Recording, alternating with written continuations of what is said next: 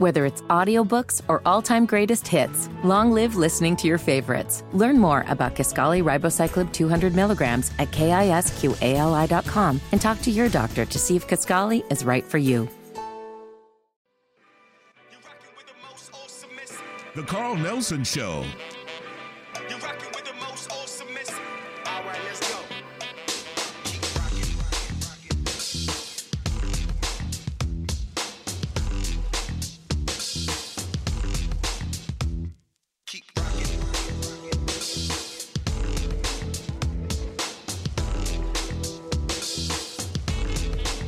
Hey, good morning, Wake Up Squad, and thanks for kickstarting your week with us again. Later, Black politics expert Dr. James Taylor will be here. Dr. Taylor will expose the anti-Black attitudes of the Democratic Party. Dr. Taylor will also discuss California Governor Newsom's selection to replace Dianne Feinstein in the U.S. Senate. But before Dr. Taylor, the Nubian Leadership Circle's Sadiki Kambon will discuss their weekend summit. The conference is titled laying the foundation for our own black nation. But to get us started, the Nation of Islam's journalist and talk show host, Brother Richard Muhammad, is here. Assalamu alaikum, Brother Richard. Hey, walaikum salam, Carl. How are you? Excellent, brother. How about yourself? Man, I'm coming along. Thank you. Thanks for the invite. Yes, sir. We're going to talk some politics and also talk about the anniversary of the Million Man March. But let's look at politics first for a little bit. The conflict that we see now between Israel and the Palestinians, you think that's going to have an effect on the presidential race? Carl, it may, because I think you have the Jewish organizations, the Zionist groups and lobby that's very powerful and influential. I was watching the news coverage over the weekend, and there was just, of course, this very distinct difference in terms of how they talked about what happened with the strike by the Palestinian liberation groups against Israel. But, the Palestinians have been suffering forever.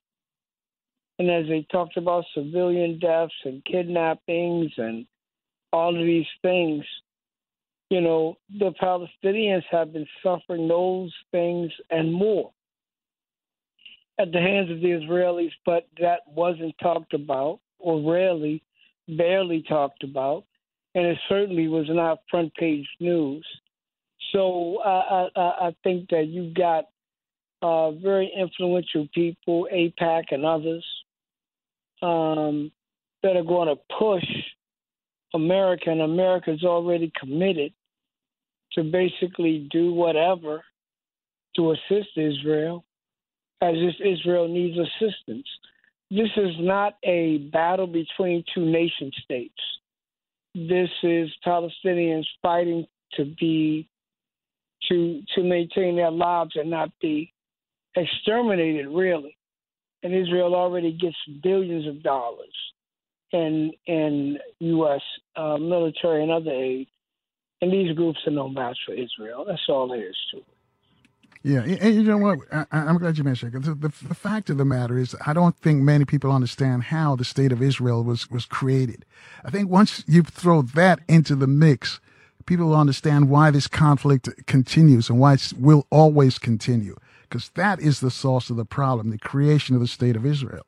As you know, they tried they looked at Kenya, they looked at Uganda, but that was too much further into Black Africa. So they created what is now known as the Middle East. And some people have a hard time swallowing that. I'll tell you this, Brother Richard, I was on a journalist junket, with a group of other journalists, and this white journalist she went to University of Pennsylvania. I think she was a graduate student there. She was part of the junket. So we were in Uganda. So, we saw, at the airport, Entebbe. So immediately comes to me the raid on Entebbe, the movie. And I immediately thought, and I was telling the guy from Africa News who was sitting by, I said, they try to create the state of Israel here, but as you can see, it's too deep in Africa for them to create it. She got so upset with me. This was like our second leg of the tour. She never spoke to me again for the entire tour, man. She never. And when the tour was finished, she was the one who was curating the tour with all the interviews and stuff that she did. She sent everybody a copy except me. So one of the brothers there sent me a copy because that was her job. But she got so upset about that, and I'm sure she did not know, because all she's heard is a one-sided story, which we're getting now. But again, you have to go back to the creation of the state of Israel. So whenever these comments come, just reflect them. So go back to we don't have to get into it, because those of you who know. But those of you who don't and have wondering why this is going on, start at the beginning. As Neely Full always says, you got to ask questions. Start at the beginning, how the state of Israel was created. And so, we can leave that right there, though, unless you want to comment any further. Yeah, and Carl, there's watching these different shows over the weekend and listening to some of the black leaders, some of the black talk show hosts. Now people are talking about how horrible it is that Israeli civilians were killed or injured or captured. But you haven't heard anything about Palestinian civilians, what they suffer on a daily basis, and have suffered for decades. So is it only the lives of Israeli civilians that matter, or do the lives of all civilians matter? And if that's the case, the slaughter of Palestinians by soldiers, by settlers, by police, and all of these other members of the military and defense establishment in Israel. So is it all civilians, or is it only Israeli lives that matter? But few people want to have that discussion. Very, very few. Very few. Yeah, I concur. Nobody wants to talk about that, or again, how this all started, because we all see it in one-sided and lopsided. But if you, and those of you who are listening to us right now, just go and Google how the creation of the state of Israel before 1947 and Palestine before 1947. It answers all your questions. And then this is something they don't talk about. This is the genesis. This is where it all started. This is, why the Palestinians are so upset. And if you understand that, you don't have to ask any more questions. You know what's going on. But the thing is, though, my question, because he says it may or may not influence the political race here, and also there's a political race across in the UK and Germany, because everybody's affected by what's going on here, and some people are going to try to use it for their advantage. To say that one side supports one group more than the other, pointing the finger, and I already see the finger pointing started. Do you think this will really ratchet up more as we get closer to the elections, or will this just be another event? No, Carl. I don't see Israel and the Zionist groups being willing to just say, "Oh, that's too bad. Let's move on." I think you can look forward to an extended campaign against the Palestinians. It's going to be interesting to see, because, Israel has been responding since it started. So they bombed Gaza, the enclave where the Palestinians are, which is referred to often as the world's largest prison because of the conditions under which people live and what they're not able to get. But Israel has already started responding. They shut off the electricity to Gaza because they control that apparatus, even though the Palestinian Authority, pays for electricity. So no, brother, I think they're going to move to slaughter as many Palestinians as they can. It's going to be interesting that as that kind of activity happens, it's going to be interesting to see how much news coverage that gets. Yeah, but you know what? I applaud the Jewish people all over the planet who are supporting Israel. I wish I could see that love and support for our people when it comes to the African continent. I just wish we could just have a modicum of support and concern what happens on the continent. Why do you think there's a missing gap right there between many of us and what happens in Africa and the Jewish people and what happens in Israel? Why can they relate to Israel? And some of us, not all of us, some of us have a difficult time relating to the continent. Well, I think, Carl, one,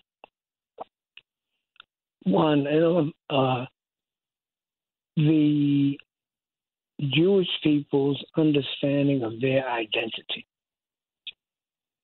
They raised money for Israel from the beginning. They lobbied for creation of that state from the beginning. They literally did everything necessary. They organized and pressured the U.S. government, and then it became a homeland for, quote unquote, all the Jewish people. Excuse me, except the black Jews, the Ethiopian Jews. They have a problem. So I think that's one. The other thing, that the Jewish people's knowledge of themselves. The knowledge of themselves that makes them understand that they are one people. White Jews, talking about, really. Their willingness to put their money and their resources to protect a state that they feel is not only theirs in philosophy, but in reality. So they have the right to go back and forth, and the right to have businesses there, and the right to always know that they have a country. We don't have that in Africa. Then we have centuries of being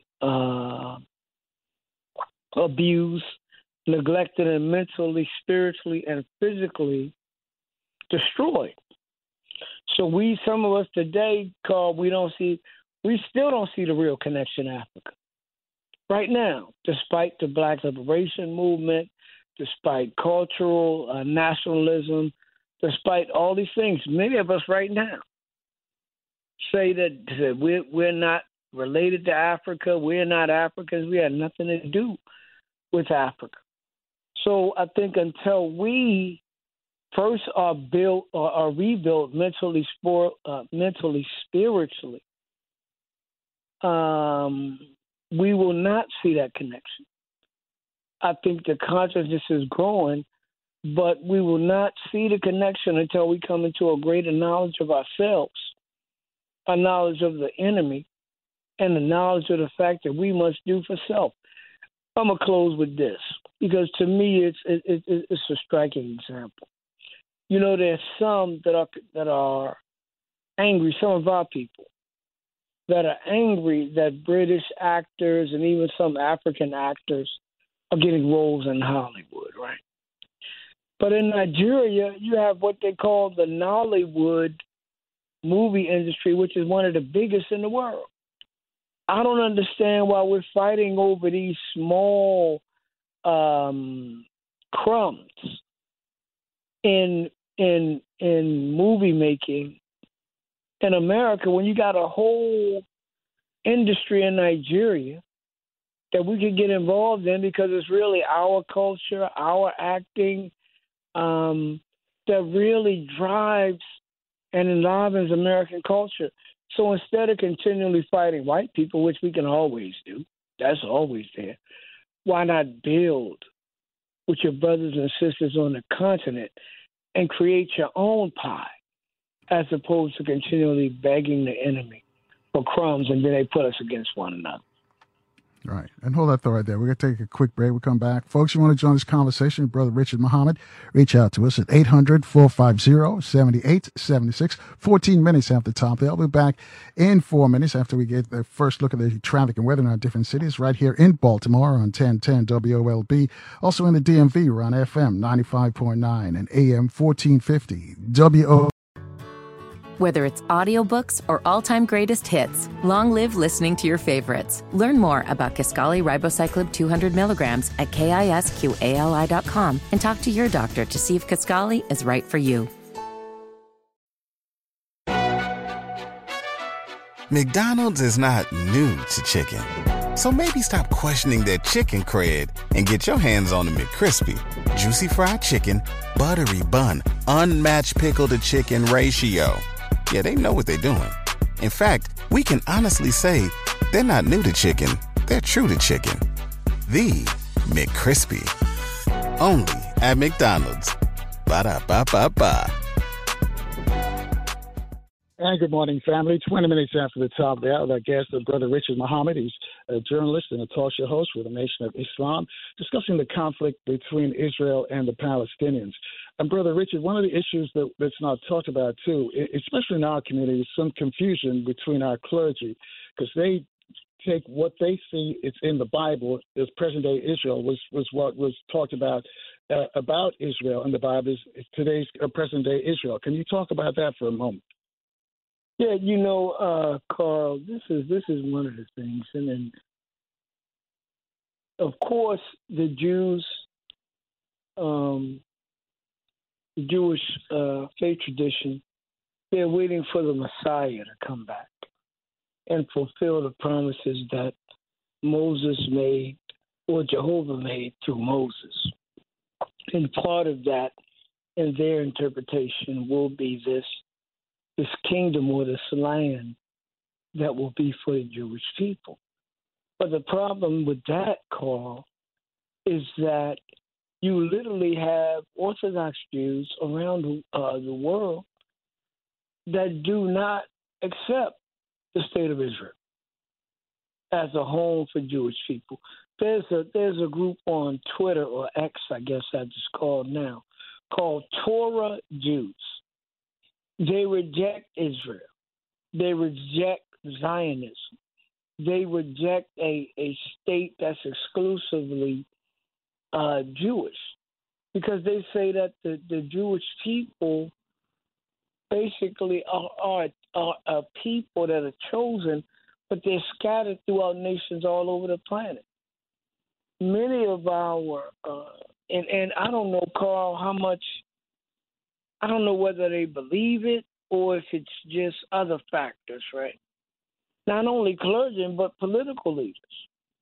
They look in the Bible and they justify what happens in real time right now by pointing to what's written there about the children of Israel. But the Honorable Minister Louis Farrakhan did a speech, and you can get it if you Google it online or if you go to store.finalcall.com. And he asked essentially, who are the real children of Israel? And he said, as the Honorable Elijah Muhammad taught, that black people in America fulfilled the prophecy of a people, Abraham's seed, going into a land under strangers that would be served and that would be afflicted by those who held them captivity. And after 400 years, God himself would come to punish that people and to live and to deliver those who had been in bondage. We believe that very clearly to be the black man and woman of America. So I think, Carl, not only the religion, but I think the political and economic aspect of this thing drives a lot, as well as the organized power of the Jewish lobby to get their view across and to punish or destroy those who disagree with their view. You know, those things, I think, because I was watching some of like I said, the black talk show hosts and politicians, and they were saying nothing about the Palestinian side of this equation.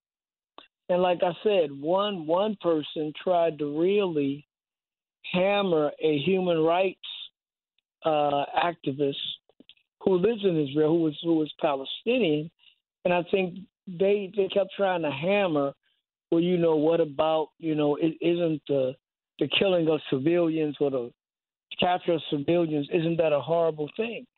And when the human rights activists responded by saying, wait a minute, this is rooted in 75 years of oppression, over 50 years of oppression, suffering, taking of land, killing people, locking Palestinians up, men, women, and children. That's the root of it. And the host never kind of got into delving into the Palestinian side of that, right? So, we really have a kind of twisted relationship with these Jewish groups and organizations. Lastly, I'll say this real quick. Israel has a major race problem. The Ethiopian Jews there still suffer. The Black Hebrews, when they went back in the I guess the 60s or 70s to found their community, and when they ended up in Dimona, Israel, they suffer.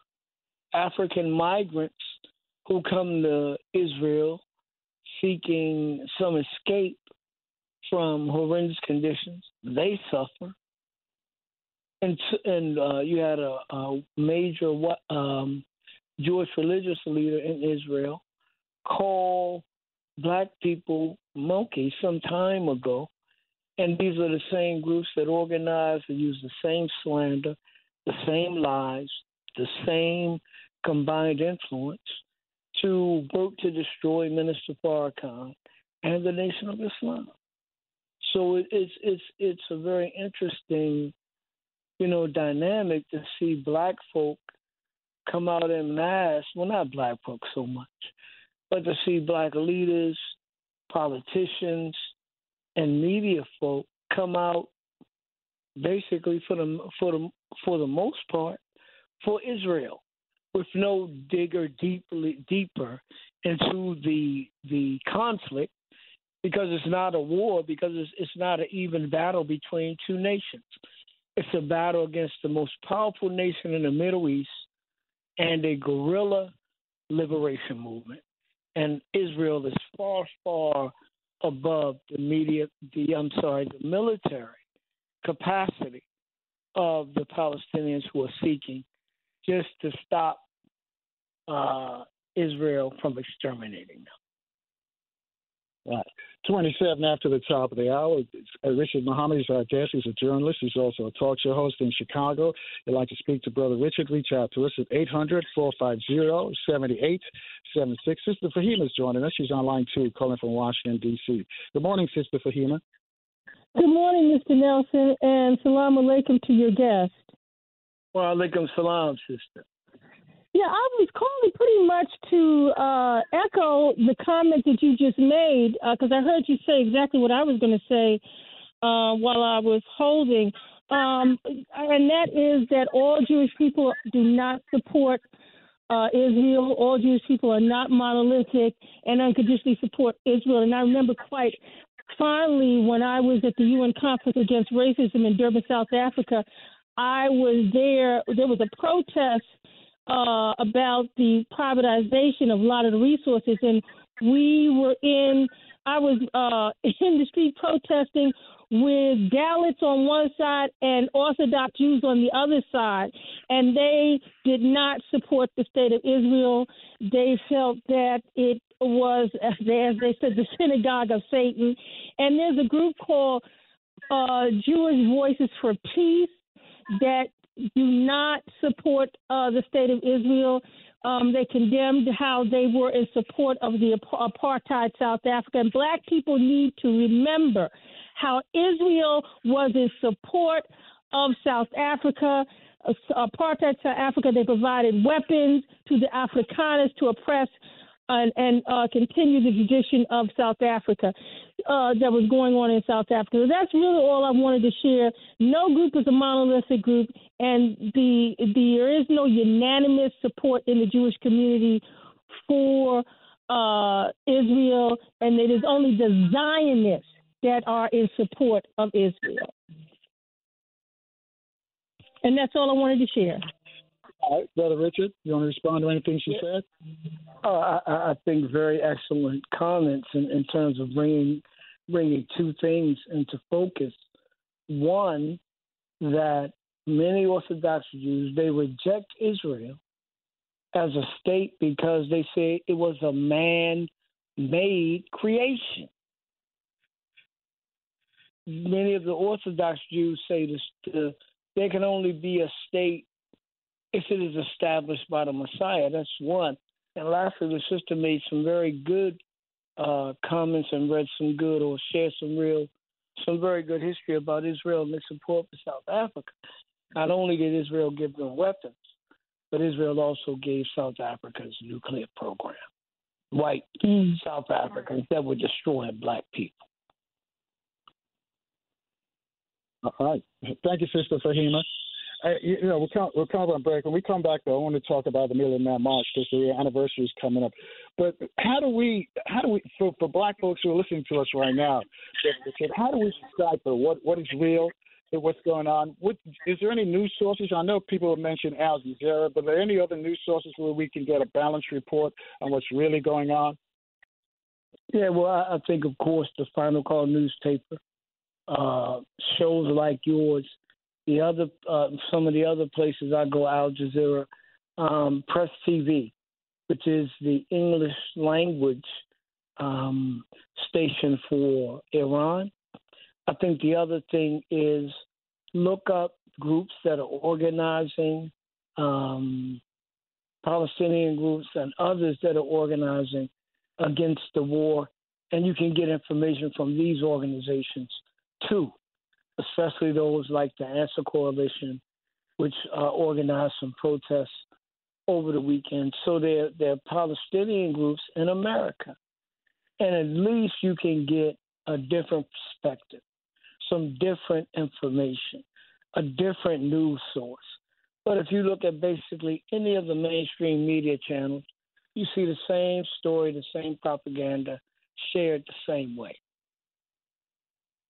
Yeah, why is that? How can we not, as a journalist yourself, where do you use your sources for balanced reporting? Why are we not getting a balanced reporting on this particular issue?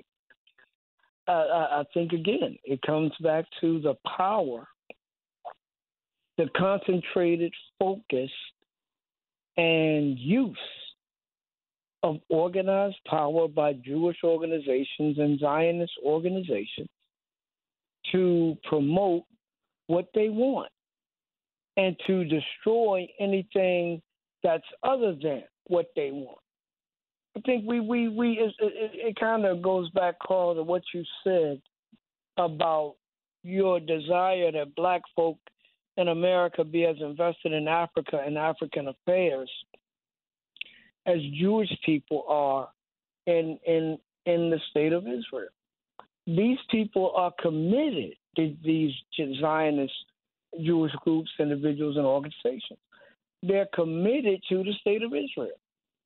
So they don't care who you are. You can be Jewish and speak out against Israel, and they'll call you anti-Semitic. They'll call you a self-hating Jew. So that narrative, along with the fact that the U.S.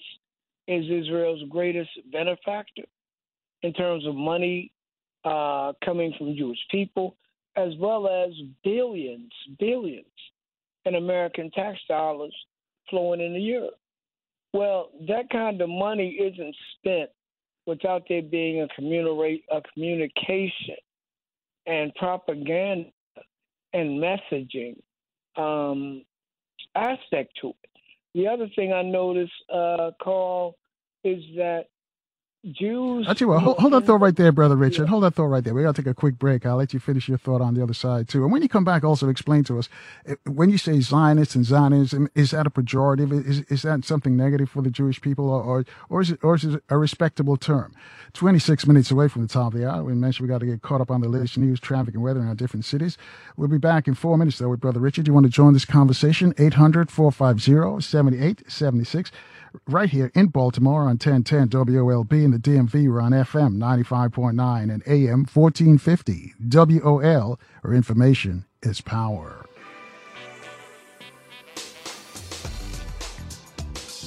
Good morning again, family. 19 minutes away from the top of the hour with Brother Richard Muhammad from the Nation of Islam. He's a journalist there with the newspaper and also a talk show host in Chicago. You got a question about what we're discussing, you reach out to us at 800-450-7876. Before we go back to that, let's remind you, coming up later this morning, you're going to hear from black politics expert Dr.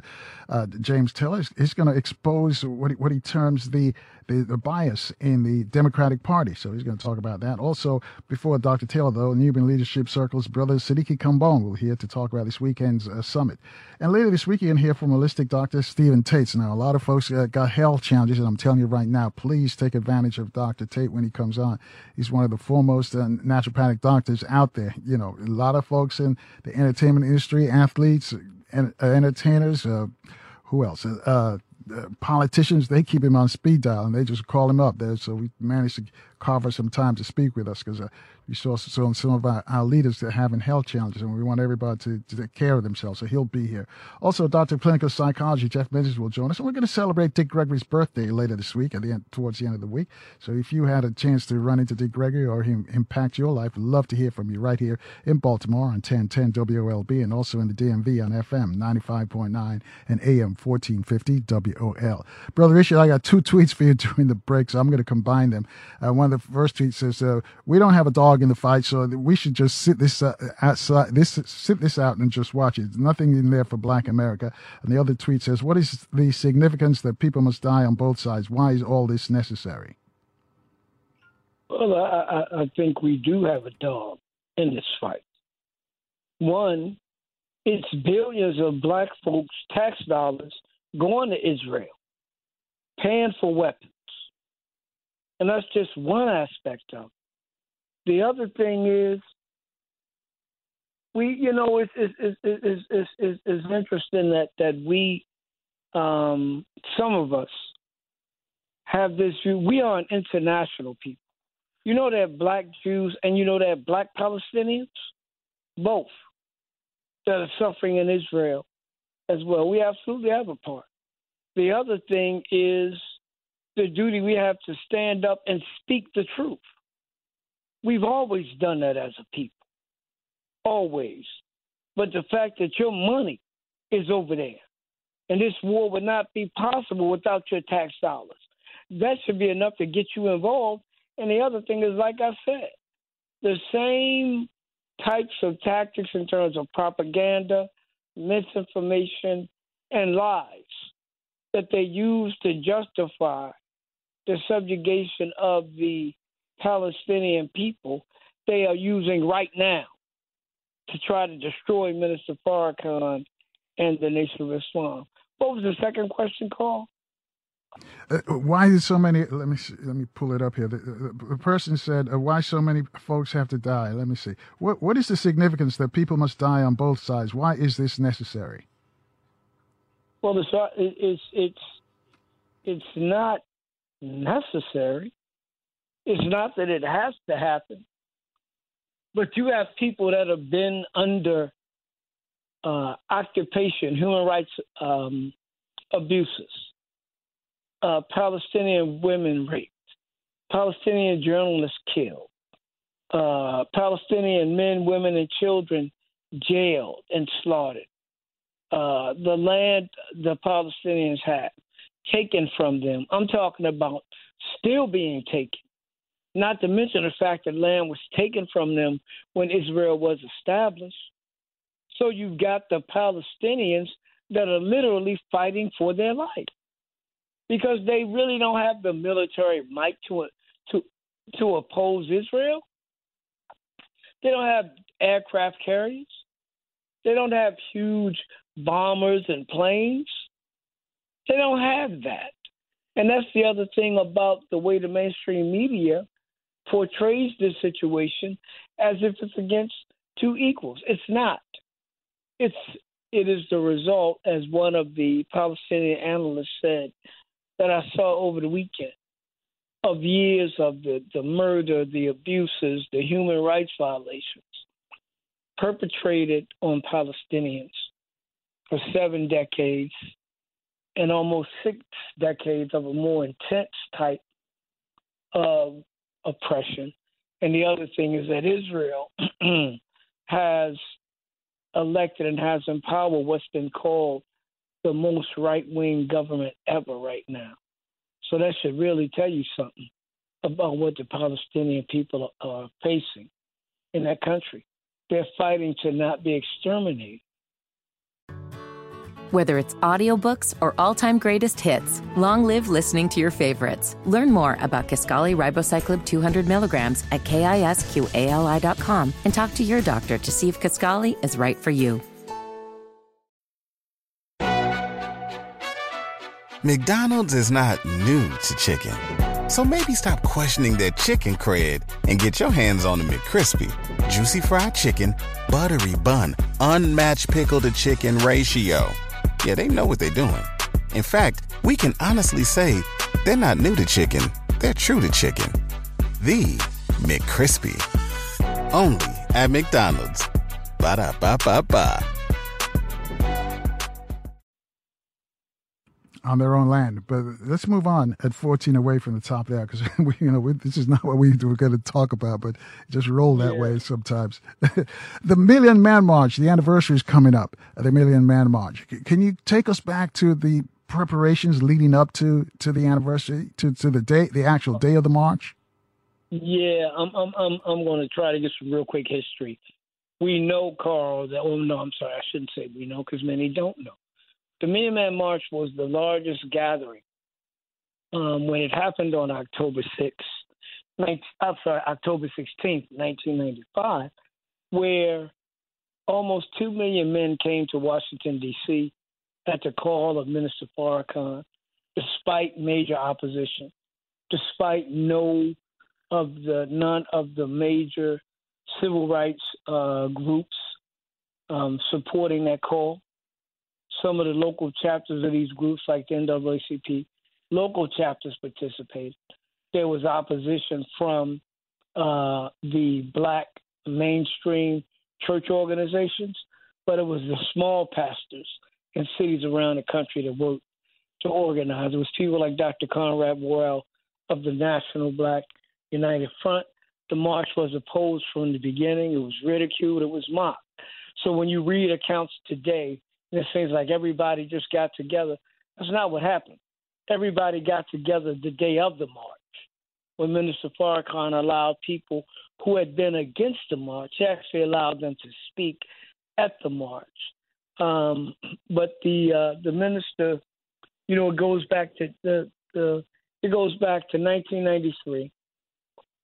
The minister was invited to the 30th anniversary of the March on Washington, and he was unceremoniously disinvited after Jewish, Zionist, Jewish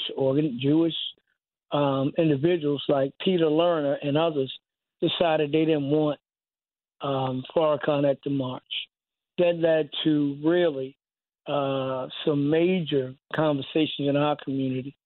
And so the minister was invited to the National African American Leadership Summit at the time, hosted by the NAACP, and then executive director of the NAACP, Dr. Ben Chavis. Shortly after the meeting, Dr. Chavis was removed, and the minister, though, he made a speech, and he was talking about the plight of our community. And he talks about, and at a certain point he asked, would the men be willing to go to Washington and to basically deal with the issues of our community? Resounding yes. The minister had already been doing about a 10-year crisscrossing the country, Stop the Violence tour. So the seeds were already planted at that time, even though he didn't know it.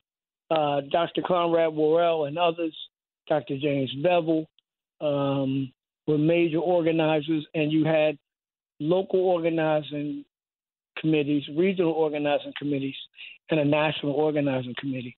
And they went to work, and the minister went to work crisscrossing this country. And while the mainstream black leadership and politicians the majority of them condemned the march, it Carl, it was like a fire when it went through our community in terms of men as well as women, because we were looking at such dire circumstances, growing conservative problems and philosophy in the country, the violence among us, and just a very, very negative drug problems, violence problems, economic problems, all of these problems that no one was solving. So it started there, and then the minister toured the country, speaking at churches and auditoriums and arenas, calling for this Million Man March. It was ridiculed. I remember the Washington Post saying that in order to get 1 million black men in one place at one time, 1 out of every 11 black men in America would have to be in the same place at the same time, and that was impossible. Dr. Cornel West at a certain point joined the effort. Bev Smith, the great radio host, hosted a very important program on BET at the time, featuring a minister and Dr. West. Bob Johnson of BET took out an ad supporting the march. The black press got behind the march. Black radio got behind the march. Little Brothers in the Street got behind the march, because the minister's articulation, what eventually became atonement, reconciliation, and responsibility for us to take control of ourselves and our own destiny, really rang. And on that mighty day, October 16th, 1995, some 2 million black men showed up in Washington, D.C., often with the support of there was tremendous support for the march among black women. The march would not have been successful without them. Yeah. As we stand where we are now in 2023, do we need another march on Washington? Do we need another Million Man March? Do we need to gather the brothers back to the Capitol again, because of all the problems that are surrounding us right now? Yeah, Carl, I don't know. I think that what we need to do is to. And I tell you what, hold up though right there, Brother Richard, because we're going to take a quick break. I'll let you finish your explanation, because some people say that it can't be duplicated. It's one of these iconic things that take place in history. Just look back at it, absorb it, and just respect it, but don't try to copy it. I want to get your thoughts, because some people are asking that we need to get together again. We need to have more of these summits where we can discuss our issues and go back into our communities and deal with them personally. So I want to get your thoughts on all of that when we come back. But we got to take a quick break to check the traffic and weather in our different cities and the news in Baltimore. Folks, you want to join us? Reach out to us at 800-450-7876. Your phone calls in 4 minutes right here in Baltimore on 1010 WOLB. Also in the DMV on FM 95.9 and AM 1450 WOL, where information is power. Keep rocking.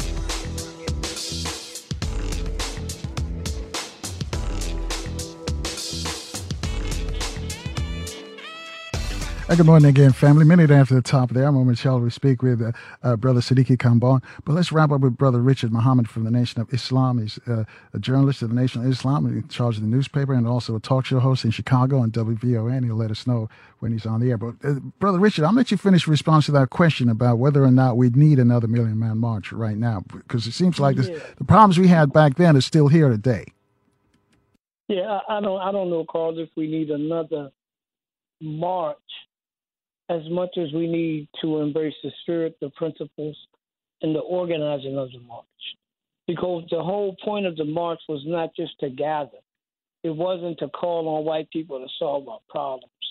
It was for us to gather for atonement, reconciliation, and responsibility, but take that back into our homes, to reconcile, atone, and take responsibility in our homes, then in our neighborhoods, then in our communities, then in our cities. And that's definitely needed, no doubt about it.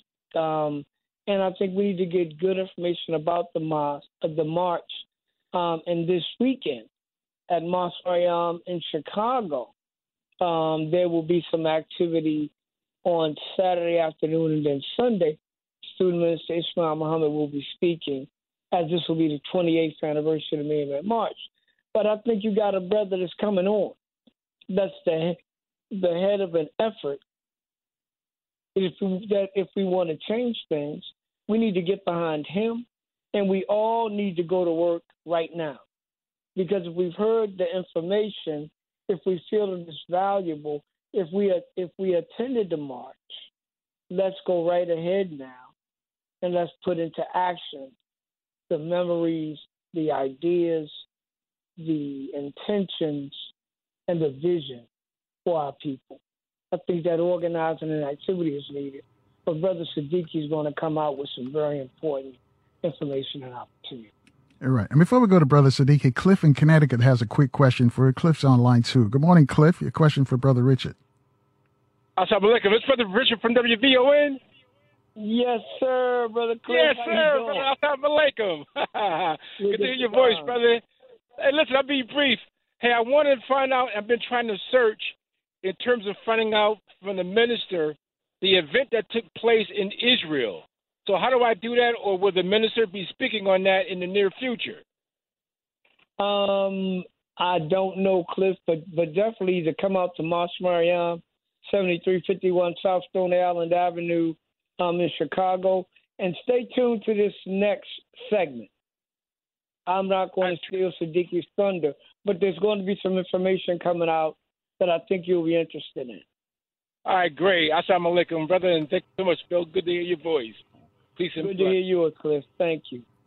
All right. And Cliff mentioned you're on VON. When are you going to be on WVON, Brother Richard? Well, by Allah's grace, Carl, we're on WVON AM 1690, iHeartRadio, and WVON.com, as well as the WVON AM 1690 Facebook page.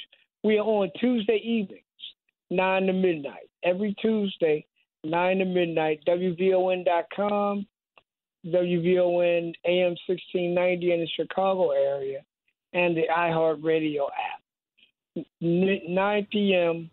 to midnight Central Time. All right. Brother Richard, thank you for sharing those thoughts with us about the Million Mile March. And the actual anniversary, when is it? Is it next Monday or is it this weekend? Do you know? No, it's the 16th. It's the 16th. I think 16th. That's a Monday again. Oh, okay. I think that's all a right. Monday again. Yeah. All right. A Monday again. Okay. Yeah. That's the anniversary. All right. Thanks, Brother Richard. We're going to have some great programming at NOI.org this weekend, Saturday afternoon, evening, and then on Sunday. NOI.org.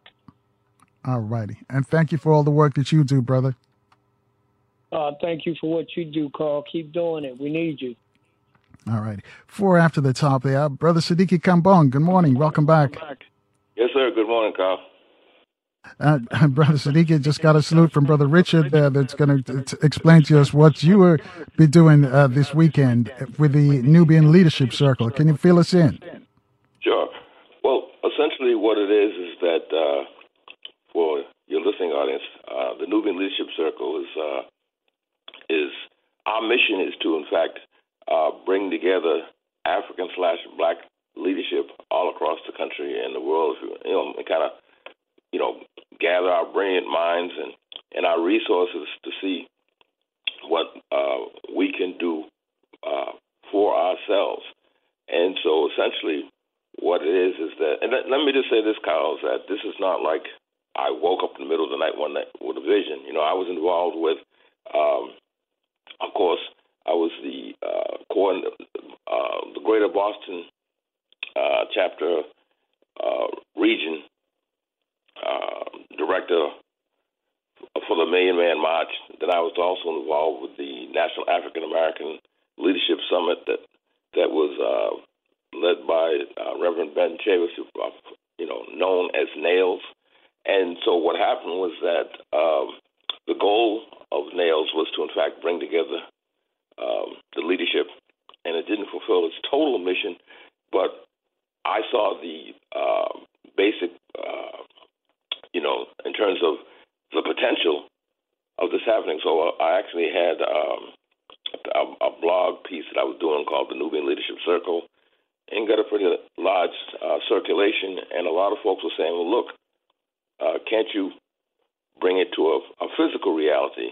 So about 3 years ago, gathered in D.C., We actually say the NLC is based in D.C., and I presented a draft to about 30 folks who wrote the mission, went through it line by line. And so essentially what it is that on a virtual basis, we have done 8 summits in the the number 9 coming up this coming Saturday the 14th will be our 9th summit in 3 years. And let me just say that in my conversation with Minister Louis Farrakhan, the minister said, well, Brother Sadiki, with all due respect, he said that rather than on an annual basis, he says, would I consider doing summits on a quarterly basis from a momentum perspective? So that's why when I talk to people and they say, what, you've been around for 9 years? And I said, no, this is our 3rd year and our 9th summit, and I have to give credit to a lot of folks who, in fact, have been involved through the years in terms of the work that we're doing. And so what it is that we have, we've done everything on a virtual basis, but we have the Nubian Leadership Circle. We have the website, NubianLeadershipCircle.com that folks can go to. And we have like 8 cadres, like Family Essence, Spiritual Renewal, Economic Development, you name it. And we have these various cadres. And so it's really important that we emphasize that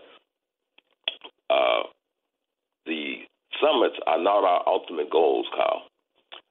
What it is that the summits themselves, we consider them to be, quote unquote, very important, but they're actually assessment and reports as it pertains to progress that's made in between summits. So the examples I'll give is that we have what we call our working shops, and our co-facilitators, we have co-facilitators for each cadre. And in between summits, we have work that is done. And let me just say this, that we've had excellent turnouts for each summit. And so the co-facilitators have email folders, respective folders. And so what it is that when we do the working shops, that all of the folks who have participated in their various cadres are reached out to with the understanding that for those who are interested, will actually participate. So we're coming up here on summit number 9, 14th of October, beginning at 10 o'clock a.m. Eastern Standard Time, virtual. And essentially, the program format in many respects is similar in that at 10 o'clock a.m. we'll begin, with the introduction. And then, like from 10:30 to 11:30, we have the cadre breakout sessions, wherein the co-facilitators meet with those who have registered in their respective cadres to talk about the work that's being done. Then we have the plenary session, wherein the come back together again. Once again, the co-facilitators get reports in terms of results of their breakout sessions.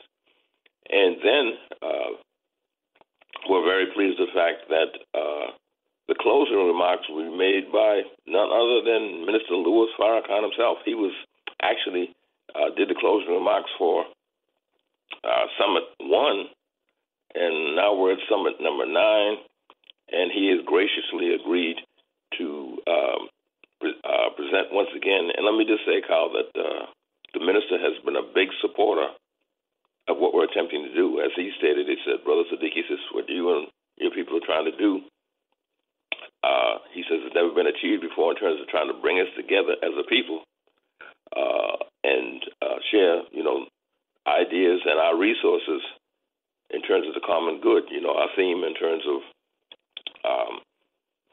that we have for this year is, laying the groundwork, building the groundwork for our own black nation. And so we're getting ready to do number 9 virtually, and the intent being that we're contemplating the possibility of number 10 being in person, because, you know, with everything that's been happening with COVID and what have you, we haven't been able to do that. So it's a large project. I really appreciate the folks who have been working with us. And like I said, we've got folks from not only in country, but also like Haiti, London, and even in France. So the potential is huge. And the one thing that we talk about, Kyle, is that our ultimate goal is that we want to have Nubian Leadership Circle summit satellites all across the country and beyond. Like we have summit, Nubian Leadership Circle summit satellite New England that involves Rhode Island, Massachusetts, and Connecticut working in conjunction with each other, with the hopes that at some point they'll have the type of stability where they'll be able to branch out on their own, and we want that to happen all across the country.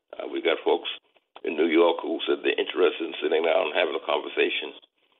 Also, North Carolina. So that's essentially kind of gives you a sense of where we're going with this. And I'll just say, Kyle, that I tell folks that, we're just laying the groundwork, if you will, for this. Our hope is that, like, for instance, I would hope that my grandson will be, in fact, training his grandchildren to be involved in the work of the Nubian Leadership Circle from a generational perspective in terms of what we're trying to build. So, I believe that. Yeah, I like that.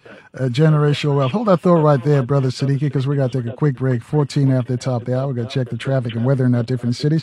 We'll be back in 4 minutes, though. Brother Sadiki, you want to join this conversation? Hit us up at 800-450-7876. He'll explain this weekend's conference, laying the foundation for our own black nation. We want to find out what that entails. How can we help? What do you need? Reach out to us again at 800-450-7876. We'll be back in 4 minutes, though, right here in Baltimore on 1010 WOLB. Also in the DMV, we're on FM 95.9 and AM 1450. WOL, where information is power.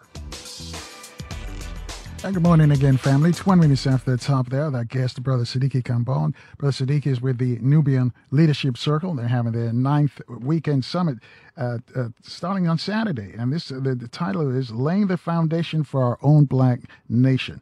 My question to you before we left for the traffic and weather update, Brother Sadiki, was what are some of the things we need to create our own black nation? What do you think are the most important thing we need right away? Well, let me just say this, that I believe, first and foremost, Kyle, that we have to believe in ourselves in terms of what our capabilities are. We always talk about what we cannot do, when the bottom line is that we need to talk about what we can do.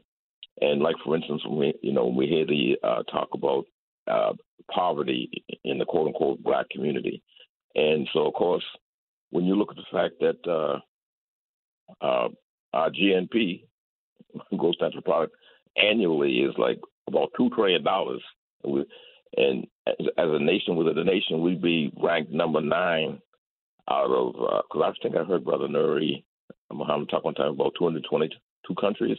We'd be the 9th wealthiest in the world. So it's not about a lack of wealth. It's about what we do with our wealth and how we waste it when we should be, in fact, building our own institutions. Like even when we talk about the whole issue of reparations, from our perspective, it's like we don't want to see folks get individual checks and run back out and give it right back. What we're saying is that there should be an economic development fund that's overseen by our economic experts, that in fact there would be a process wherein if somebody wanted to start a hospital, build a hospital, they'd submit a proposal to determine whether or not it was feasible and acceptable to be done. Schools, right across the board. So that's what we're promoting right now. From our perspective, we expect to be, asking for donations. We're not talking about looking for government grants and things of this nature. It's about self-sustainability. And so from there, we see that, as essentially the building blocks. And let me just say also, Kyle, that the one thing we do not have is a youth cadre, and that's for a specific region. Because essentially what happens is that, I'm sure you've experienced it, I know I have, is that you go to a lot of our conferences, and we have the youth component, and they do their presentation, and we give them a standing ovation and talk about how they're our future. And then when we move forward with the work, they're essentially kept in the background. So for our summit and for the Nubian Leadership Circle, and like registration for the summit, any young person, 12 on up, is encouraged to register for any one of our summit cadres so that they can have full participation and input in any decisions that are made. So, that's the framework from which we operate, because of the fact that we know how essential it is to have been involved.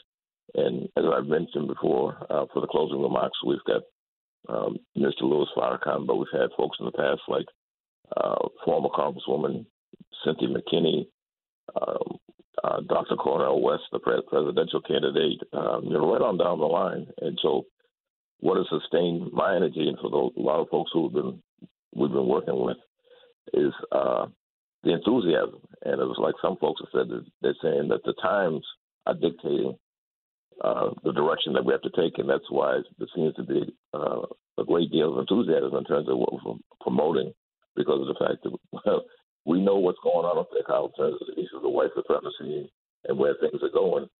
And if we don't do for self, then we got a problem. So we've got the summit coming up on 14th of October, and we're encouraging folks to participate. They can go to www.nubianleadershipcircle.com, Nubian Leadership Circle, that's all one word, .com, and register for one of the cadres to participate. And we've gotten an enthusiastic response, not only in terms of the issue, of course, with the minister, but as the brother mentioned, we've got the 28th anniversary of the Mayan Man March coming up on the 16th. And so what it is that we believe that a lot of folks who participated in that historic event are going to say, hey, we want to be a part of what's going on here with the Nubian Leadership Circle here. So we've gotten a very good response in terms of registrations, and we're just optimistic. And as I stated before, our ultimate goal is not just to have summits. We're trying to put folks to work. We want to have these Nubian Leadership Circle summit satellites all across the country and beyond. We got some folks in Haiti who are working with us, with the intent being that it would be the Nubian Leadership Circle Central, but with the summit satellites, they would be interconnected from a certain perspective, whether it be regional or national, what have you, so that we'd be sharing from an information perspective ideas and resources. So it's a massive opportunity and effort, but something that we feel can be a reality and is necessary at this point. And so we're really looking forward to what's going to be coming out of the 14th. And the 14th is not going to be a discussion during the breakout sessions about, this is the vision. No, this is not about the vision. We've already laid the groundwork for the vision. This is about, okay, what's the work that's being done? And let me just say this quickly, Kyle, is that, for instance, Family Essence, because this is about recruitment, and engagement. And so what it is that we don't want folks to come to the cadre sessions and feel like they got to have a degree in nuclear physics to participate. So there'll be, a couple of projects that will be put out there by each cadre. But for instance, like for Family Essence, one of the projects, they'll possibly have two, is that they're going to be promoting bringing back the weekend family dinner for Black people, which we've gotten away from, because I know as a youngster, you had to be there at that dinner. My grandfather would be sitting at the head of the table, my great uncle to his right, and it was about business. And so folks will say, well, a family dinner. Well, it might seem simplistic in nature, but it's very important in terms of how we come together as a people, and and bring back that family infrastructure that in many respects is not there the way it's been in the past. Whether it's audiobooks or all-time greatest hits, long live listening to your favorites. Learn more about Kisqali Ribociclib 200 milligrams at KISQALI.com and talk to your doctor to see if Kisqali is right for you. McDonald's is not new to chicken. So maybe stop questioning their chicken cred and get your hands on the McCrispy. Juicy fried chicken, buttery bun, unmatched pickle to chicken ratio. Yeah, they know what they're doing. In fact, we can honestly say they're not new to chicken. They're true to chicken. The McCrispy. Only at McDonald's. Ba-da-ba-ba-ba. Yeah, it's about family. 28 minutes after the top of the hour, Brother Sadiki. Brother Sekou from Baltimore has joined us. He's on line 2. Brother Sekou, good morning. You're on with Brother Sadiki. Good morning. Brother Sadiki. Yes, sir. How do we accept the fact that a lot of institutions and organizations have failed in the past? I believe we need to go back to the drawing board collectively and deal with that issue, because I heard about all these different programs, demonstration marches, like the Million Man March. What was accomplished by that? What was the purpose? Well, I mean, the bottom line is it gets back to what the brother from the nation was talking about, was that, the Million Man March was an instrument of growth, in terms of saying this is what we need to be doing, all right? And so what it is essentially is that, well, let me give an example. I remember, and this might, for some folks, it might not resonate as being important. I remember there was a brother who had a couple of children, and this was before the Million Man March. And so essentially, he was decent in terms of his fatherhood, right? But probably not as involved as he should be. And so essentially what happened was after the march, I ran into him. We were at a black restaurant. I ran into him, and he had his 2 children with him. And he said, Brother Sadiki, he says, I went to the Million Man March, man. He says, I know you was the regional coordinator. And he says, it just took me to another level in terms of my involvement with my children. So I gave that as an example of what it means. So what we're talking about now with the Nubian Leadership Circle is the very thing that you just mentioned, that we're a coalition building grouping in terms of we're not going out here and saying, okay, this is our organization, this is what we're doing. What we're saying to the various organizations out here and individuals, let me be very clear. When we talk about leadership, we're not talking about folks who heading up, not just folks with large organizations, but it could be somebody who heads up a neighborhood association. That, we're talking about a groundswell of leadership in terms of participating in what we're trying to do, because of the fact that if we don't have it at that level, then we won't succeed. So what we're doing right now is that, we're planting the seeds. And, of course, we've gotten a very decent response now. We know that there are some major organizations out there that we've been in communication with that who are looking to see where that's going before they make a determination as to whether or not they want to participate, from a political perspective and everything else. But the bottom line is that with the way conditions are out here right now, that in many respects, a lot of organizations, they won't have any choice but to gravitate towards this type of development that we're promoting out here. They might make a determination they want to do it on their own, but the reality is that we're saying we're doing this in the spirit of Umoja, and that we're not saying that this is what we want everyone to do, because what we're saying, like when we talk about the summer satellite, is that we're saying essentially that you would maintain your organizational sovereignty, but participate within the framework of a spirit of cooperation among the many who are trying to come together in the name of our community. So I got a follow-up question. Right. Go ahead, Sadiki.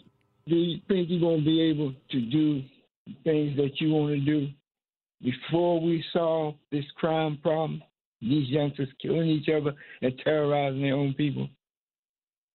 All right, I'll tell you what, Brother Sadiki, hold your response because we're coming up on a break. Brother Sekou, I thank you for your call and thank you for your question there because that's an important question that we see. This is something that we have to live with on a daily basis in our urban centers. So we've got to figure out, and it's our problem, so we've got to solve it. I guess that's one of the reasons why the Nubian Leadership Circle is having their 9th weekend summit. And of course, if you just joined us, the title of the summit is laying the foundation of our own black nation. And a good question Brother Sekou in Baltimore posed was, what are we going to do to solve the crime problem in our community? Because a lot of people, some people in our community who are committing the crimes look like us. That's a major, major issue, and we've got to solve the problems because we saw what happened at Bowie State and we saw what happened at Morgan State University on those college campuses as well. Exactly. Folks, what are your thoughts? You can join us at 800-450-7876. We're going to get caught up on the latest news, traffic, and weather in our different cities. But we'll be back in 4 minutes with Brother Sadiki Kambon's response to Brother Sekou's question right here in Baltimore on 1010 WOLB. Also in the DMV, we're rolling on FM 95.9 and AM 1450. WOL, where information is power. Good morning again, family. 20 minutes away from the top of the hour with our guest, Brother Sadiki Kambon. Brother Sadiki is convening the Nubian Leadership Circle's 9th convention or conference, if you will. And the theme for the conference is laying the foundation for our own black nation. Before we left for the traffic and weather and news update, Brother Sekou from Baltimore wanted to know about the crime issue. Before we go back to that, though, let me just remind you, coming up later this morning, a black politics expert, Dr. James Taylor, will be here. He says he's going to expose the racism in the anti-black attitudes, put it a better way, of the Democratic Party. I know that might upset some of you, but he's going to expose them coming up later this morning. And later this week, holistic Dr. Stephen Tates will be here. You got a health challenge, you know somebody. I know everybody knows somebody's got a health challenge. Please take advantage of his expertise. He's going to be here this weekend. He's going to be here on Wednesday, I'll tell you right now. Also, a doctor of clinical psychology, Jeff Menzies, will be with us. We're going to celebrate Dick Gregory's birthday. Those of you who have met Dick Gregory or Dick Gregory's impacted your life, we want you to reach out to us on his birthday coming up later this week. So all this is going to take place on 1010 WOLB in Baltimore and in the DMV on FM 95.9 and AM 1450 WOL. So Brother Sadiki, Brother Sekou says we have an issue with the crime problem in our community. Is the conference going to tackle that? Is it something you guys going to discuss? Yes, we actually have economic development component. In fact, the co-facilitator for that, we have Brother Adrian, but also Brother Doctor from Morgan State, who in fact is working with us there. And let me just say that when I hear the issue around our youth,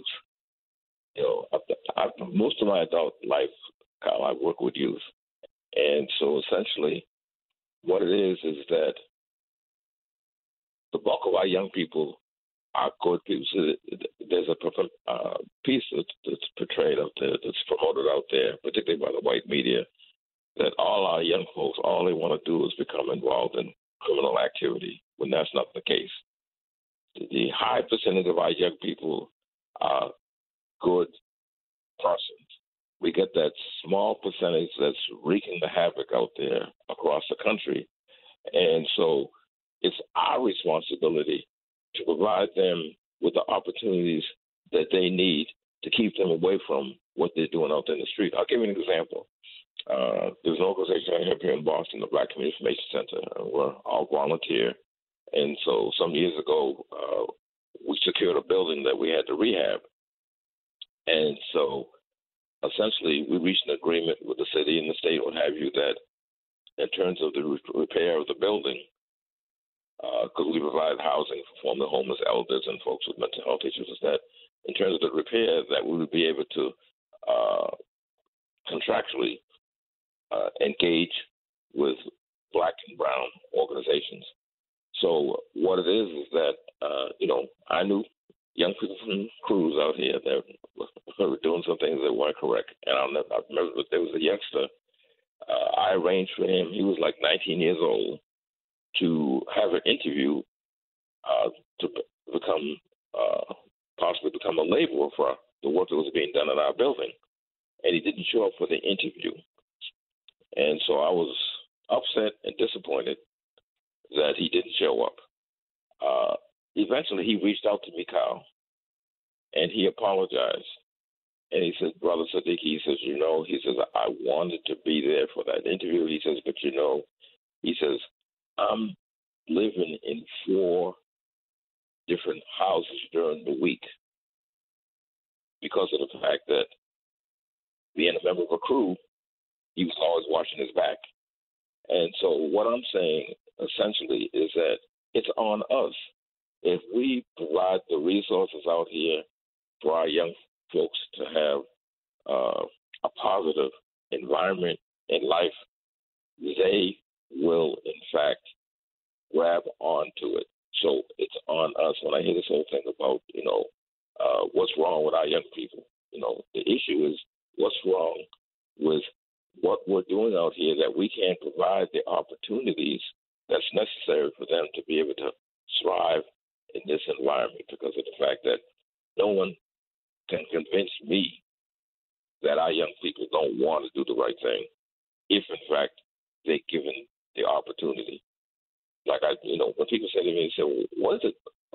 Why are they out here doing drugs? Well, I mean, if you grow up in an environment and that's all you see or, experience, then you think that's the only way of life there is. And so it's about us turning around that environment and making it very clear to our young people, look, there's some opportunities here. It's up to you to make a determination as to whether or not you want to take advantage of it. But I believe that if it's there, they will. Let me jump in and ask you this, though, Brother Sadiki, 15 away from the top there. Not many, but some of our young people, they blame our generation, your generation, my generation, for the failure, for their problems. Is that a fair assessment? Well, let me just say this. Like I talk about all the time, and that whole the old adage is about how your parents want you to have a better life than they did. And I think in many respects, what's happening for a lot of the young folks who are quote unquote doing well is that they've been told by their parents, look, things are good now. There's no reason why you shouldn't do well, so you just do for you. And so in some respects, it's a foolish attitude. So I think that in terms of our responsibility from that perspective, we've neglected it. But let me just say that it's complex in nature, but for me, it's simplistic. When I hear people say, Kyle, you know what? Well, a lot of the issues out here are due to the vestiges of slavery, and I say, look, I don't want to hear that. Our ancestors came out of slavery with nothing, rebuilt our family infrastructure. We had our own businesses, schools, and what have you. So I don't want to hear anything about the problems we have out here because of slavery. No, the problem out here is that we are not doing what we need to be doing in terms of stabilizing our environment and seeing to it that it's productive and thriving as a community, and stop making excuses out here. That's my perspective. I don't want to hear any excuses about why we aren't doing well.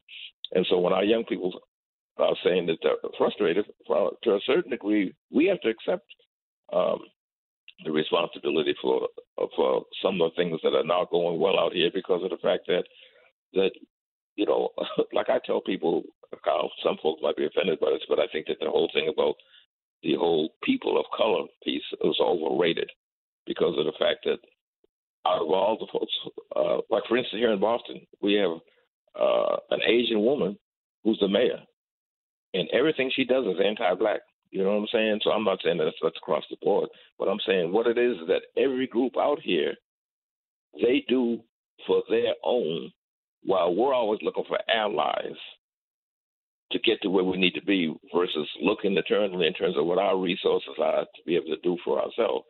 So until we, in fact, I tell folks we need to, build, they talk about building the wall. We need to circle the wagons, build the wall around our community and do what we have to do for us, and then look in terms of saying, okay, what are we going to do with someone else in conjunction with what we're doing? But right now, I don't want to hear the whole thing about what we can't do. That's not the nature of us as African people. We have the capability, and in many respects, the resources. We just got to be seeing to it that we apply ourselves to whatever we have to do. And it gets back to, like I said before, what our ancestors did to establish the base for us to be here this very day. Shay, 11 away from the top there. The question is, we're not going to get everybody to join the team, so to speak. Some are going to be on the sidelines and watching the play, and when we're winning, they're going to jump in. How do we get more of those people to get involved, though? The people who sit on the sidelines and feel they don't have a dog in the fight, there's nothing in there for them. How do we get them to move, to get this step and say, hey, I want to be part of this. Let's like what you're doing, the conference you're having this weekend. I love the title, Laying the Foundation for Our Own Black Nation. How do we get our folks involved and see that this is a viable way for us to move forward? Well, we have to put a model out here of success, Kyle.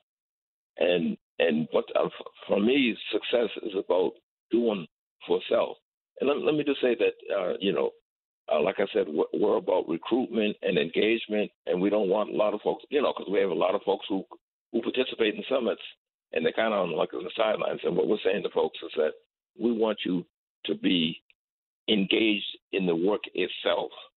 So with the success model, that will, we've got folks involved now who said that, they saw what the program is for the Nubian Leadership Circle, and they want to be a part of that. And so, we're confident that once folks understand the fact that we have the willingness and the resources to build our own nation within the nation, that they're going to come on board. There's a reason why, let me give an example quick.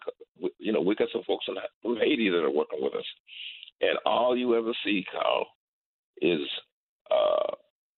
when you look at the white media, is all the negatives that are going on. And so when we talk to folks from Haiti who are doing some positive things, they're saying that in many respects, a great deal of chaos is restricted to a certain area. But there are programs going on in Haiti that are very positive. And the one thing that folks don't talk about is that you better believe that there are governments like the CIA, they don't want to see Haiti succeed because, number one, 90 miles off the shores of this country, they don't want to have a black nation showing that it's being successful. Plus, no one talks about the fact that off the shores of Haiti, there's more oil than in Venezuela. And so, it's a very complex situation. So, but I just believe, Kyle, that the times are going to dictate that folks are going to be coming together not only nationally but internationally. And like we said, we got some folks from the continent who are workers. We have a international advocacy cadre, and what's going on in Africa is when you hear the whole thing about the coups, so they call them coups, but the bottom line is that there's something going on over there in Africa that's very different, Kyle. I know you know that in terms of what's developing. They try to make it appear like it's just some folks who just want to be dictators and then they've taken over the country. There's something going on there with our young people. And when I looked at something recently where they said that the continent of Africa, there's 1.3 billion individuals. They said by 2050, it'll be double that. And at least half to three-quarters of the youngsters over there are 25 or under. So the biggest fear that the forces of white supremacy have is that those of us here will join hands with the brothers and sisters across the water. And in many respects, that's the path to success. But the reality is what we're trying to say to our folks right here is that we can do this for ourselves and not looking to someone else to do for us, including Joe Biden and the whole. Because I heard you talk about the whole thing around the Democratic Party. As far as I'm concerned, they're all the same. And I kind of, tongue in cheek, I tell people that, I don't have a problem with Trump being president because of the fact that it's a clear picture being shown here. He doesn't like black people. He's letting you know that. And so black people are saying, oh, wait a minute, based on what's going on out here right now, we better be looking to each other to do what we have to. So rather than sitting around and biding our time with Joe Biden thinking he won't do something for us, the bottom line is that we need to step up and do what we have to do for ourselves. So it doesn't matter whether Trump's in there or Biden, our situation remains the same. It's up to us to dictate, what we do in terms of moving forward. All right, hold that thought right there, because you're absolutely right what you just said. 6 minutes away from the top of the hour, though. We got to take a quick check of the traffic and weather in our different cities and also the news in Baltimore. We'll be back in 4 minutes, though, with Brother Sadiki Kambon right here in Baltimore on 1010 WOLB. Also in the DMV on FM 95.9 and AM 1450 WOL, where information is power. Keep rocking.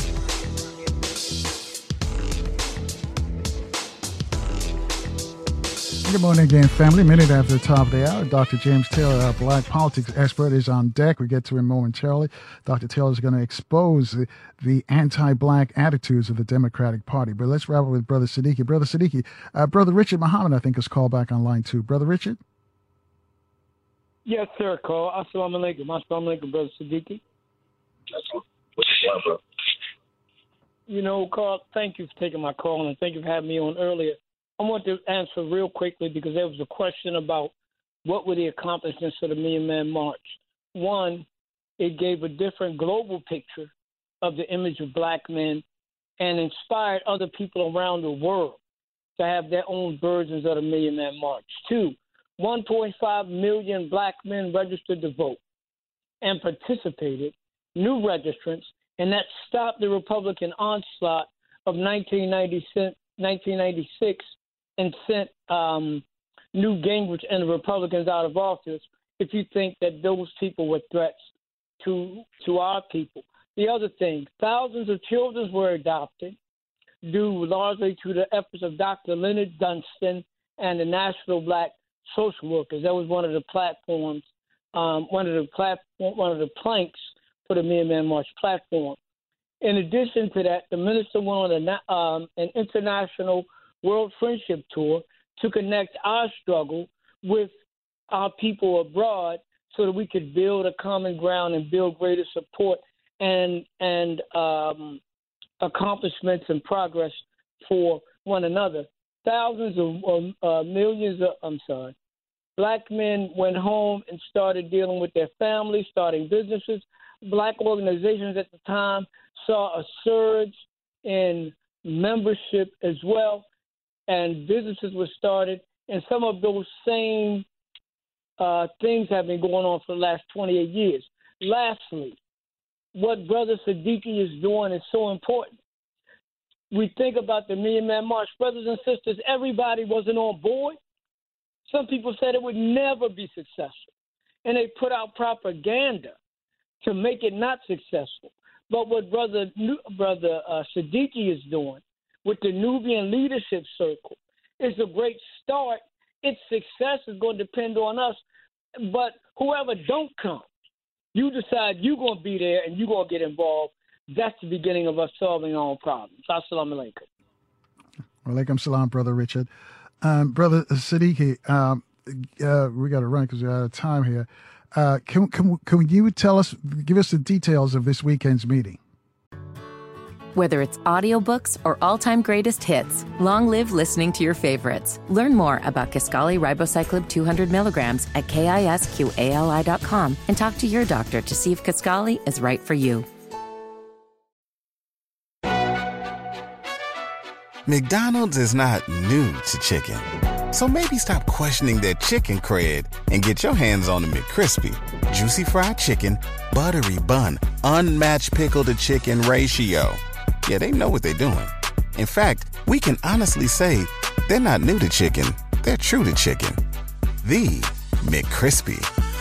Only at McDonald's. Ba-da-ba-ba-ba. Sure. Well, essentially, it's open to black people. 12 years old on up. They can register at www.nubianleadershipcircle.com. It's Nubian Leadership Circle, one word. We've got the 8 different cadres. Sign up for one of the cadres. No, for folks who are new, like I said, this is our 9th summit. For folks who are new, you can pick any one of the cadres. For folks who have participated in the past, we've encouraged them to sign up for their same cadre, so from a continuity perspective, so it's not like you're sitting down trying to figure out what's going on.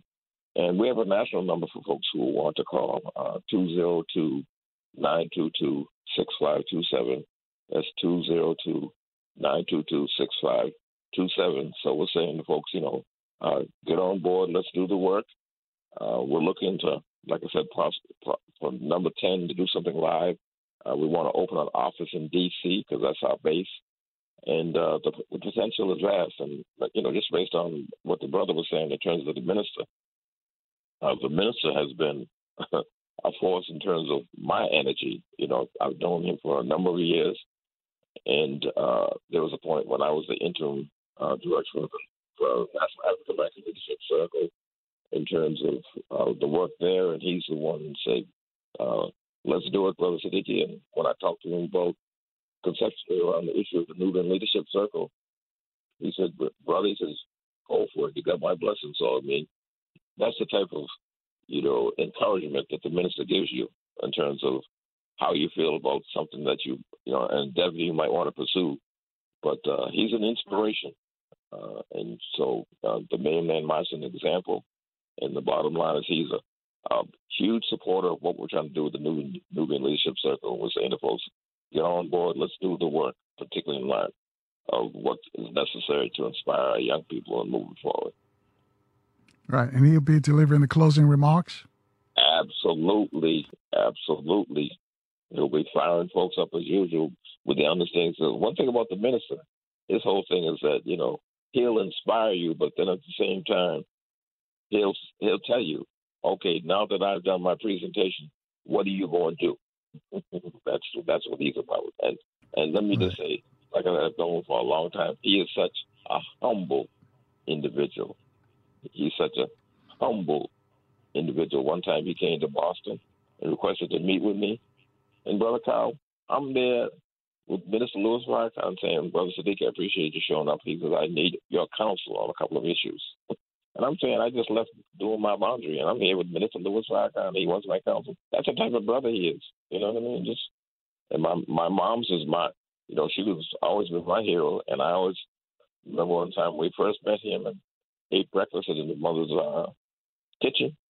And the respect that he showed his mother, I said, hey, that for me right then and there was enough for me to say, I'm with this man. Gotcha. All right, Brother Sadiki, you left the information for us, and we'll pass it on. Thank you for sharing it, and thank you for convening these conventions with the Nubian Leadership Circle. Thank you, sir. Yes, sir. Let me just close with this, Kyle. A lot of good people work with me. It's not just me. All righty. 7 after the top there. Thank you, Brother Sadiki Kambon. Dr. James Taylor, good morning. Welcome back to the program. Thank you for having me back, Carl. Dr. Taylor is a black politics expert, and a lot of people are gaga about these parties, the Democrat and the Republican parties. But you see here this morning to expose some of the anti-black attitudes of the Democratic Party. And this may ruffle some people's feathers, but go ahead. What are some of the, help us out here? And what now, when you finish exposing them, what should we do? Well, the list goes back, to 1964. When blacks finally realigned in the party system from Republican to Democrat. It had been going on pretty much from the 1920s on with FDR, but it was completed by the 1960s with LBJ and the Civil Rights Movement. And that, 30-year pendular swing was when blacks finally moved over into the Democratic Party solidly and fully and totally. Even though there were still some lingering black Republicans as late as the 1960s. People like Jackie Robinson, and some people mistakenly thought King was a Republican or a Lincoln Republican, but most of the black Lincoln Republicans had, died off by the time the realignment happened. But in political science, when a part of the electorate shifts from one party to another, like blacks did from the Republicans to the Democrats, that's called party realignment. And black people are one of the few vote groups in American history to completely transform from one party to the other, and at the same time chase the opposition in that party out. So when blacks joined the Democrats, they chased all the racists out of the Democrats, the open racists out of the Democratic Party to the Republican Party. But the Democratic Party itself has always had a racial problem with black people. It's always had a problem with that realignment because they didn't want us to get too close to them. They like symbolic politics, and the closer you got to blacks beyond symbolic politics, the more white moderates, white liberals, and white conservatives would be reticent or reluctant towards you. And that is what you have right now, is that, the Republican Party, on almost every question about black policy preferences, is a hard no. But the liberal Democrats are right behind them with a smile and no. And it's always still no.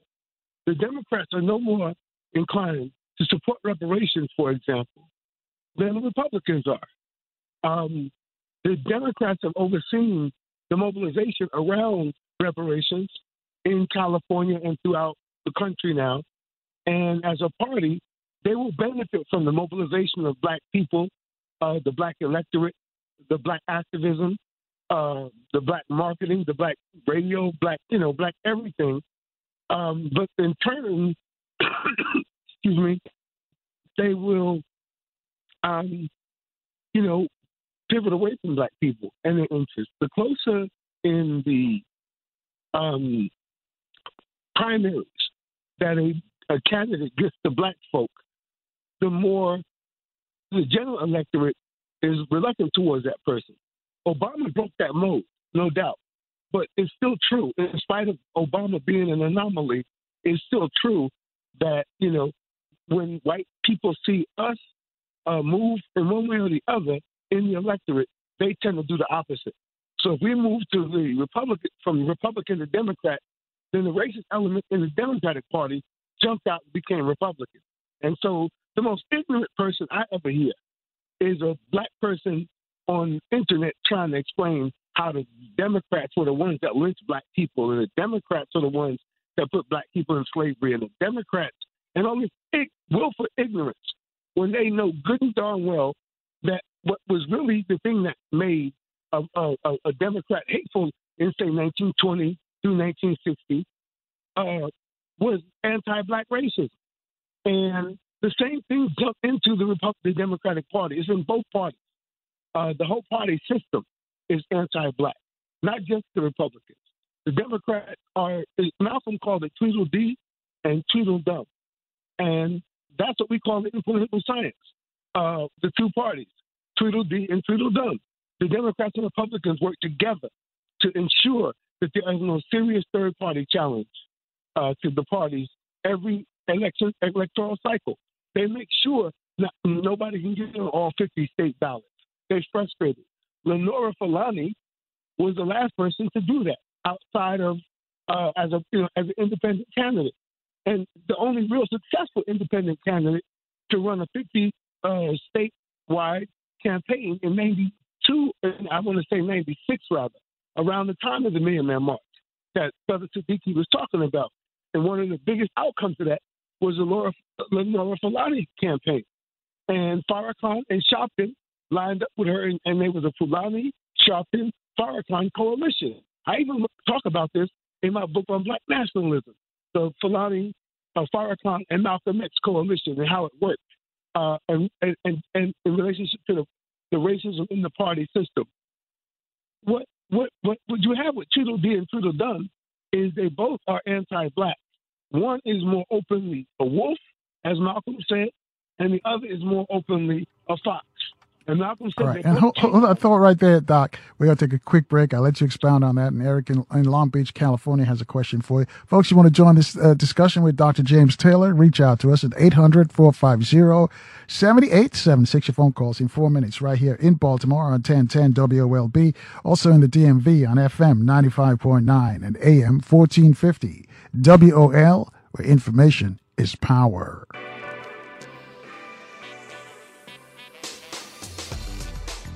And good morning again, family. 20 minutes after the top there with our guest, black politics expert, Dr. James Taylor. Dr. Taylor is explaining to us there's not much difference between the Democrats and the Republicans. And I know that's hard for some Democrats to swallow.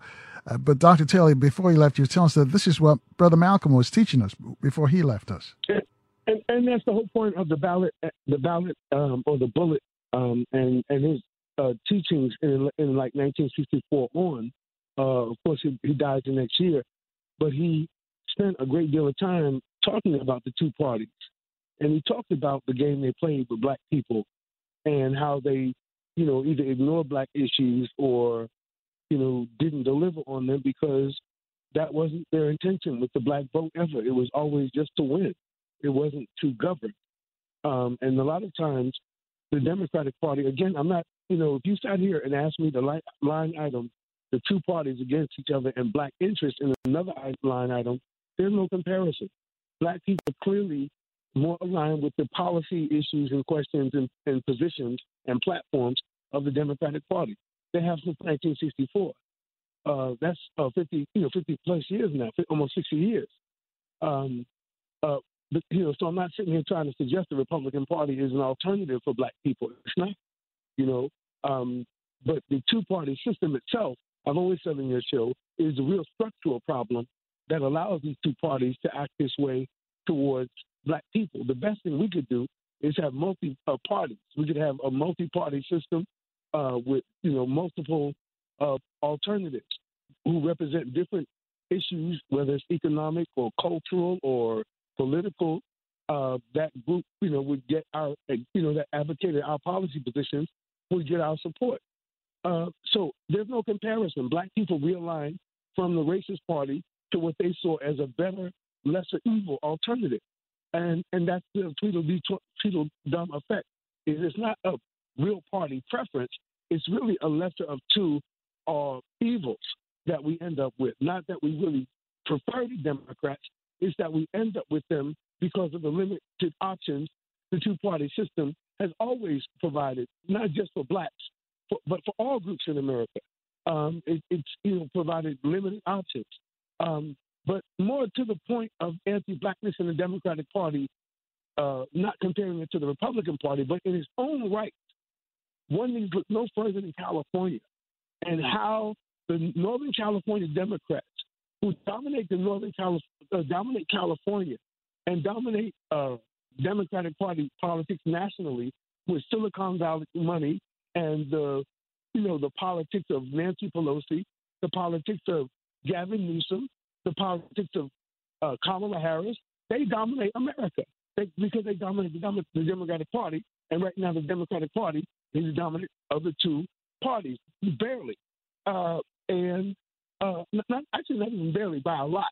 The Democrats have way more people in their, party system than the Republicans. But the Republicans manipulate gerrymandering and things of that sort to make sure they pick their voters and not that the voters pick them.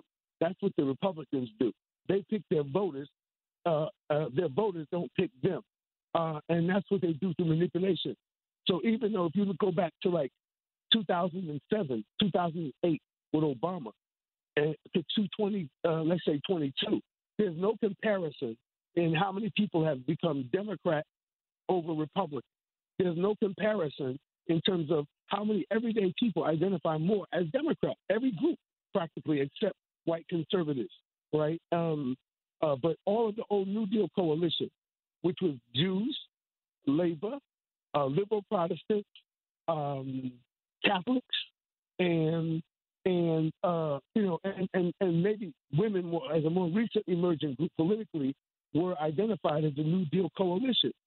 and that was the New Deal, Great Society, Civil Rights Coalition from FDR to LBJ and King.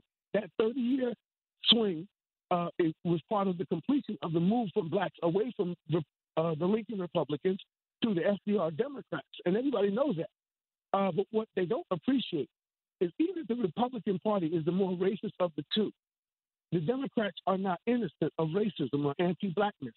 And that's always been the case. Malcolm and Martin and Ella Baker and Fannie Lou Hamer in Mississippi with the Mississippi Freedom Democratic Party were trying to show us a strategy for how to deal with the racism of the Democratic Party when they created a party within, I would call it a black party within strategy, a black party within, meaning blacks within the Democratic Party, and they ran against the Democrats as Democrats and defeated the racist Democrats in Mississippi in '64, and they did it again in Chicago against James Byrne under Harold Washington in 1983, when the National Democrats endorsed James Byrne, Walter Mondale did, the black Democrats rose up in Chicago against the Democratic Party and ran an anti-Democratic Party by using the party system and its name and its labels, but we challenged it independently within in Mississippi in '64, in Chicago, and in '83. And the tragedy is the work of a great political scientist like Haynes Walton Jr., AKNES Walton Jr., has published, and he's been gone now, but he's published probably 10 books on the full history of black party identification and showed that our ancestors in the 1800s tried much more, they made way more effort toward an independent black party than we have since 1980. From 1980 backwards, we tried parties regularly. From 1980s forward, we have not really tried a single serious black party, but if you Google right now, independent black party, you're going to find about 80 people with 80 organizations, about 65 of them listen to the Carl Nelson show, and they're all talking about an independent party, and they've been talking about it forever, but they have not formulated. So I'm not interested in those people calling in right now and talking about what they got going on in Tuscaloosa.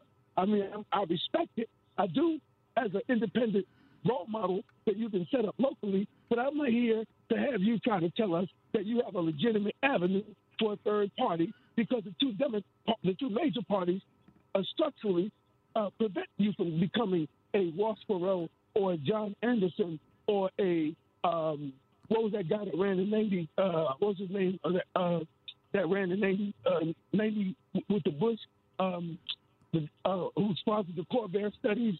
His name is slipping my mind right now. The consumer guy. Right. Everybody blamed on the 2000 election on him. For Bush.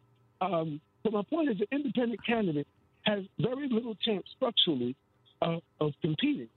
But right. Hold on thought there, because Eric's got a question for you, going back some time, Dr. Taylor, at 28 after the top of the hour. Eric's calling from Long Beach in California. Good morning, Eric. Good morning, Brother Carl. Good morning, Dr. Taylor. How's everybody? Yes, great. All right.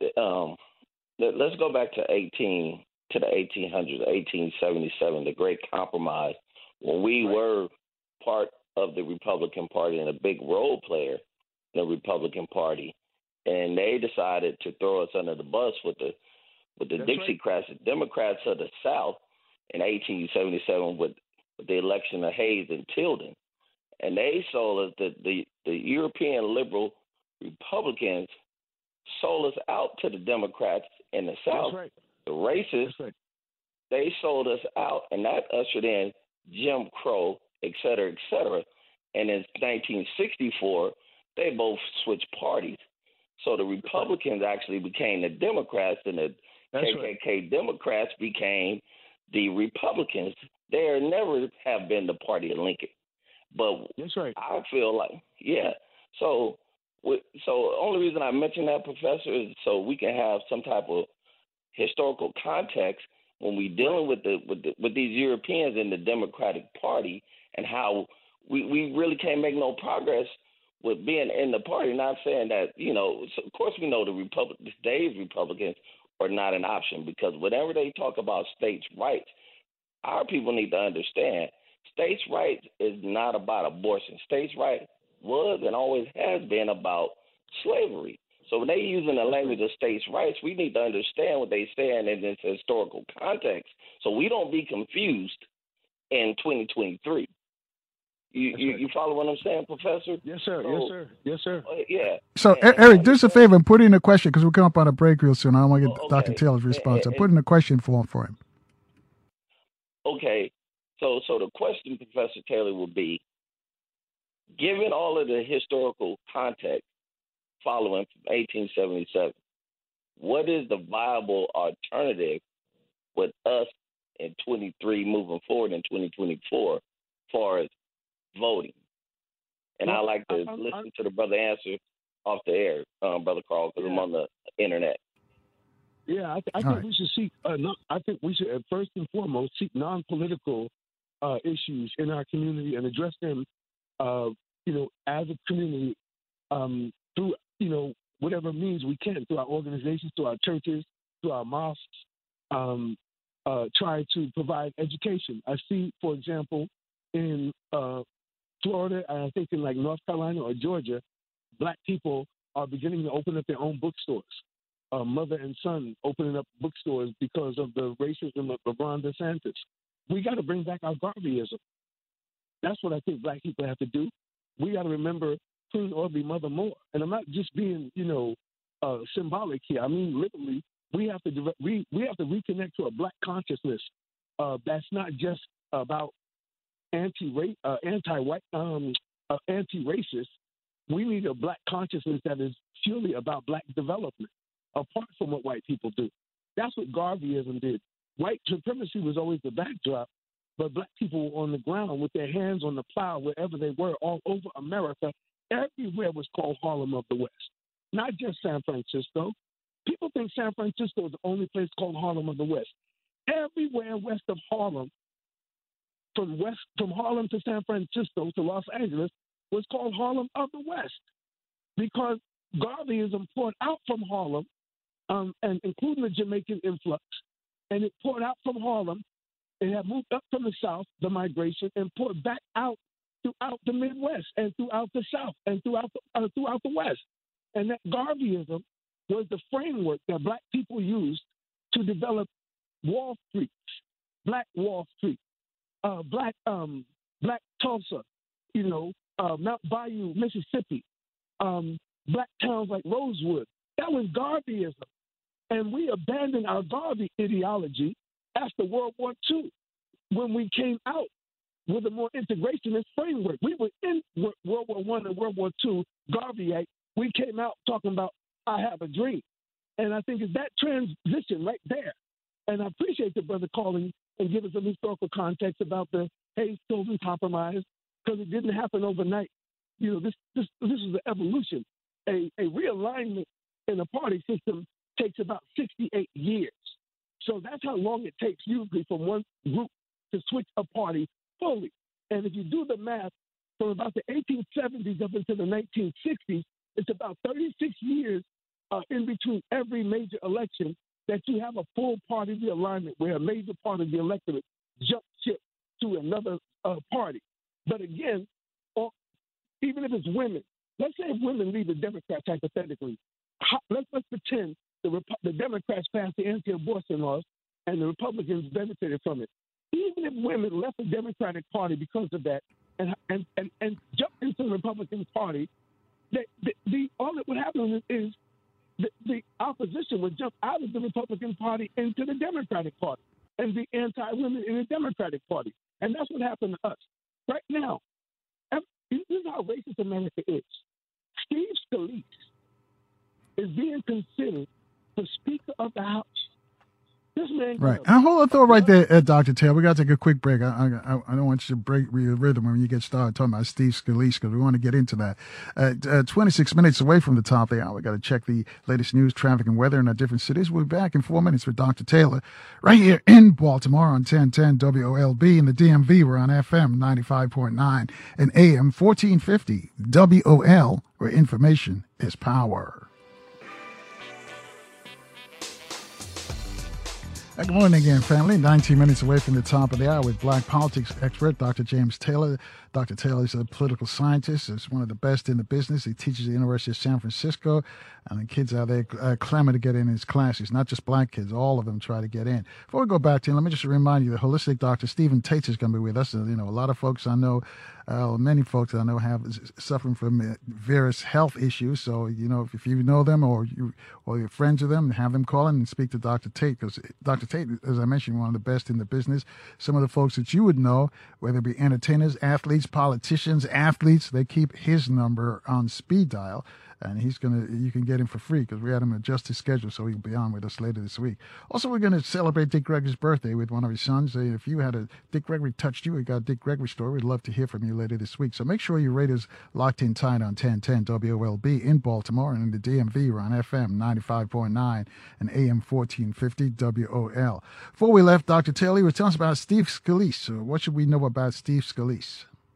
Well, actually, before I even talk about Scalise,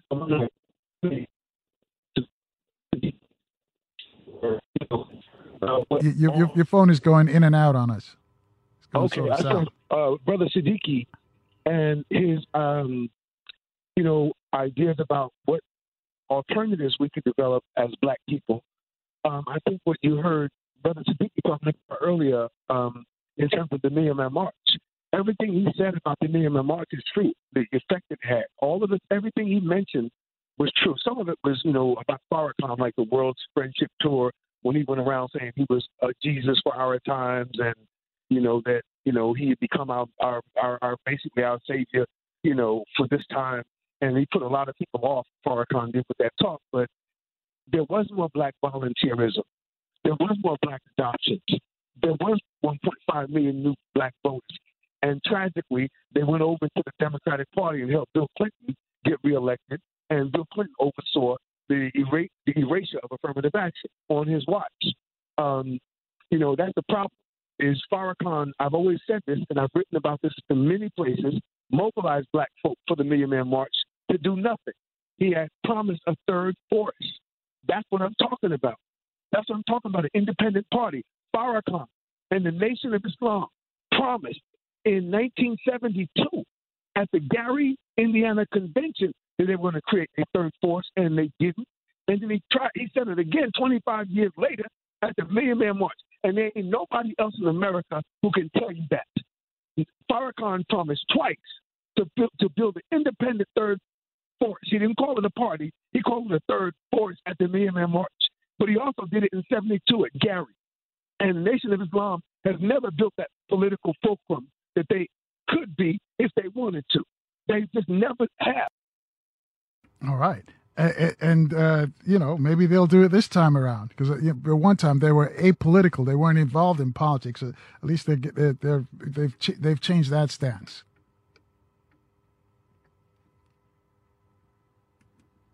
Okay, I think we lost Dr. Taylor. I think his call dropped. So we'll get back to Dr. Taylor in a moment. I was wondering what happened there. Anyway, 800-450-7876. Speak to Dr. Taylor. Dr. Taylor is exposing what he says the anti-black attitudes of the Democratic Party. Also, he's going to discuss California Governor Newsom's selection to replace Dianne Feinstein. And we're talking about the Democrats and the Republicans. People say they're both the different wings of the same bird. And people have said that before so many times, but and they're trying to say that we should choose the lesser of two evils, and people say no, they don't want to get involved with evil. So, right. Dr. Taylor, and Carl, I'll express your thought. Whether it's audiobooks or all-time greatest hits, long live listening to your favorites. Learn more about Kisqali Ribociclib 200 milligrams at KISQALI.com and talk to your doctor to see if Kisqali is right for you. McDonald's is not new to chicken. So maybe stop questioning their chicken cred and get your hands on the McCrispy. Juicy fried chicken, buttery bun, unmatched pickle to chicken ratio. Yeah, they know what they're doing. In fact, we can honestly say they're not new to chicken. They're true to chicken. The McCrispy. Only at McDonald's. Ba-da-ba-ba-ba. They're independent people. Like Dickie Dillard, who's a popular blogger, who are pointing out the contradictions and how the Democratic Party has done it since the 60s and 70s, where they come in our community, mobilize us, get us excited, come and kiss a black baby or two, and we never see them again when it comes to when it's time to govern. They tend to include us in the electoral coalitions, but they tend to exclude us in their governing coalitions. And that's where the Democratic Party shows its racism. Specifically in California, Northern California Democrats dominate the state and they dominate the country's party, Democratic Party. And again, I want the audience to understand this is not simply a comparison of the two. I'm talking about the general alignments of the parties ideologically over time, which is what the one brother offered. I think we should wake up black civil society. Apart from our party voting and elections, apart from that, there are many other areas of black life that require our attention. And that's what I'm saying. Like when DeSantis cuts out black books, we need people to open up black bookstores. We need people to get online and do things that provide alternatives for us. Black people in our history have always had a sense of we are we, us, we are us, we. And I think, integration, over time, integration killed the Garveyism in us. Carl, I learned this recently, that Black Wall Street in Greenwood, Tulsa, Oklahoma, was destroyed by racism and killed by the violence because black folk were doing too well and the white folk were jealous that they were mediocre. And then black folk were so amazing. They rebuilt Black Wall Street after it was burned down in 1921. And then integration killed it over the next 40 years. Integration killed Black Wall Street, not the racism that burned it down. After it burned down, they rebuilt it. And then integration killed it. Integration has killed every instinct black people had for their survival. We don't even have a Malcolm X heart anymore. We don't have Ella Baker's heart anymore.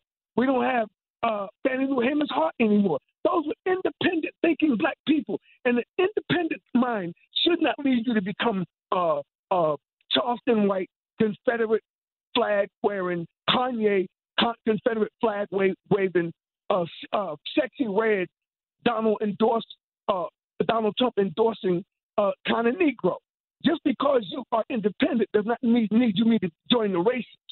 That's not the alternative. We've got to create black alternatives, not sellout alternatives. You look at all these people online, and Ronald Walters, the great Maryland and Washington, D.C. Howard University political scientist, talked about the fact that an increasing number of black people would line up with the conservatives because Jesse and Al and others, liberals, had the liberal lane shut down for 50, 60 years. So these young entrepreneurs with social media, they're willing to sell their souls. They're willing to be a man bites dog Negro with their comments about us like Candace Owens. But now you got that little tacky black girl named Sexy Red talking about we need more people like Donald Trump. And these Negroes say this stuff because they're being paid by conservatives. Tariq Nasheed is a sellout. This brother is so negative on everybody black on earth. If you black, Tariq Nasheed only like you if you from his hometown. If you from another part of the country, if you from another part of the world, if your great-grandfather got dropped off in Jamaica or Africa or Dominican Republic by mistake, or Puerto Rico or Haiti, this Negro hates you. And he calls himself a foundational black American, and him and his people, adults, can't even get their stuff together. They call themselves being an alternative. That's not an alternative, because all they are is clowns being paid, making money, so they can, have side pieces and nice cars. That's a child's game. We're men. That's a boy's game at this point. We are men.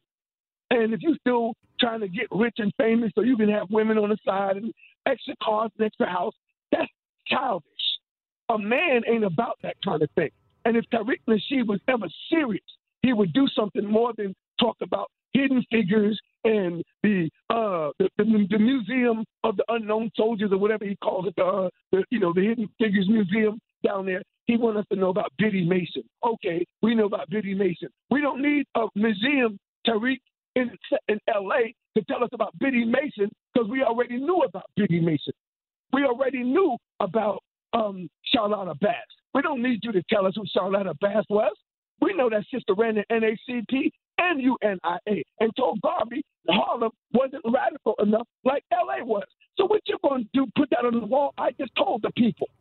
So right. Let me jump in here and ask you this question, though. As far as the Democratic Party is concerned, you called out a lot of names there. Let me ask you this question. Can the black segment of the Democratic Party be like the Tea Party is in the Republican and have that kind of control? Could you think the black electorate inside the party can do that? And that's the thing is I've talked to, a political scientist who recently passed about this, and we felt like blacks are too civilized to act that ignorant. They wouldn't act like they did on January 6th. They won't act like they did in the Tea Party on Obama in 2010. And the Tea Party really ended the Obama presidency in 2010 with that midterm setback, and Obama never fully recovered. He was reelected, but he never had another policy issue apart from the original one, which was health care. What did Obama accomplish in the second term? Most people can't tell you, except gay marriage. That's what he got.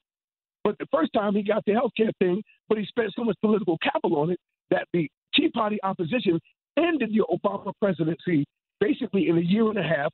And then Obama never fully, after 2010, he stuck around till 2016. Tell me what he did for the next 6 years. You can't tell me. You can't point to a policy issue. There are few, but nothing, magnanimous. And so what I'm suggesting, I'm going to go back again. We need to revive what the Panthers revived, what Garvey revived. Black independent thinking with the focus on black issues and black interests, whether it's health care, juvenile delinquency, senior citizens, literacy, education in general, foster care. We in the San Francisco Reparations Committee are named 111 issue areas, and cash was just one of them. If we don't get cash and still got the other 110 issue areas called, it would transform black life and it would transform white life in America, because if we're better, they're gonna be better, right? So our issues that we have in general are outlined in the reparations agendas everywhere they are established. In San Francisco, we had a 300-page report after 2 years. In Sacramento, representing the whole state, there was a 1,400-page report in two different installations. So that's about 1,500 to 1,700 pages of documentation of the injury of what happened to black people in California. There is no alternative argument. Only a racist could oppose reparations now. And I've said that publicly. And if you oppose reparations, you are a racist. If you oppose black reparations, it's because you're a racist, even if you're black. Because there are about 23% of blacks that oppose reparations. They are anti-black people. You cannot be... Right. And hold that thought right there, and we're going to expand on that when we come back. We're going to take a quick break. I got a couple of tweets for you. One tweet says, a good example of the Democrats' disrespect for black voters is Tim Kaine.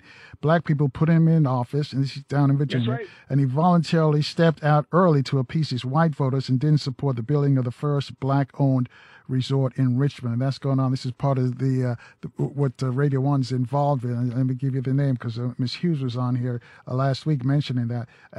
Tim Kaine's number is 202-224-4024. That's his D.C. number is in the capital. And in Fredericksburg, that's his local office, 540-369-7667. Let him know, our people want jobs in Richmond. So, and you who are listeners in Richmond, you know what to do. But as I mentioned, we got to step aside and get caught up on the latest traffic and weather and the news in Baltimore. I'll be back in 4 minutes, though, at 6 away from the top of the hour on 1010 WOLB in Baltimore. And the DMV, we're on FM 95.9 and AM 1450 WOL, where information is power. Keep rocking.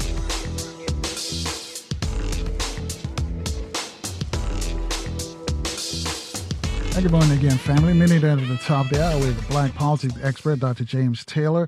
Dr. Taylor, later, if you explain to us Newsom's selection to replace Dianne Feinstein, but before you do that, though, how can the blacks in the Democratic Party leverage their power to get what they want for the black community? How can they bypass the black gatekeepers who are and you know who they are, when I mention the names, who are in the Democratic Party, who tell the party hierarchy what black people want?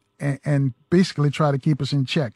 So we've got to bypass those brothers and sisters who are there, and let them know what we want.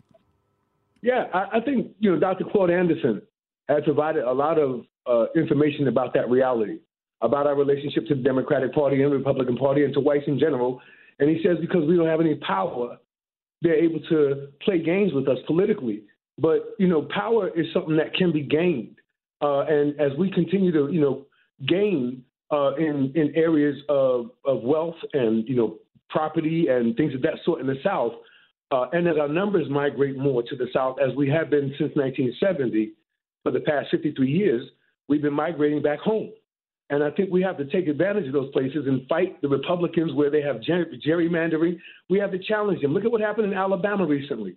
Black folk in Alabama challenged the racist gerrymandering, and Black Alabama won. And now Black people in Alabama have more power. I'm not from there, but from what I've read from California, they gained power as an electorate.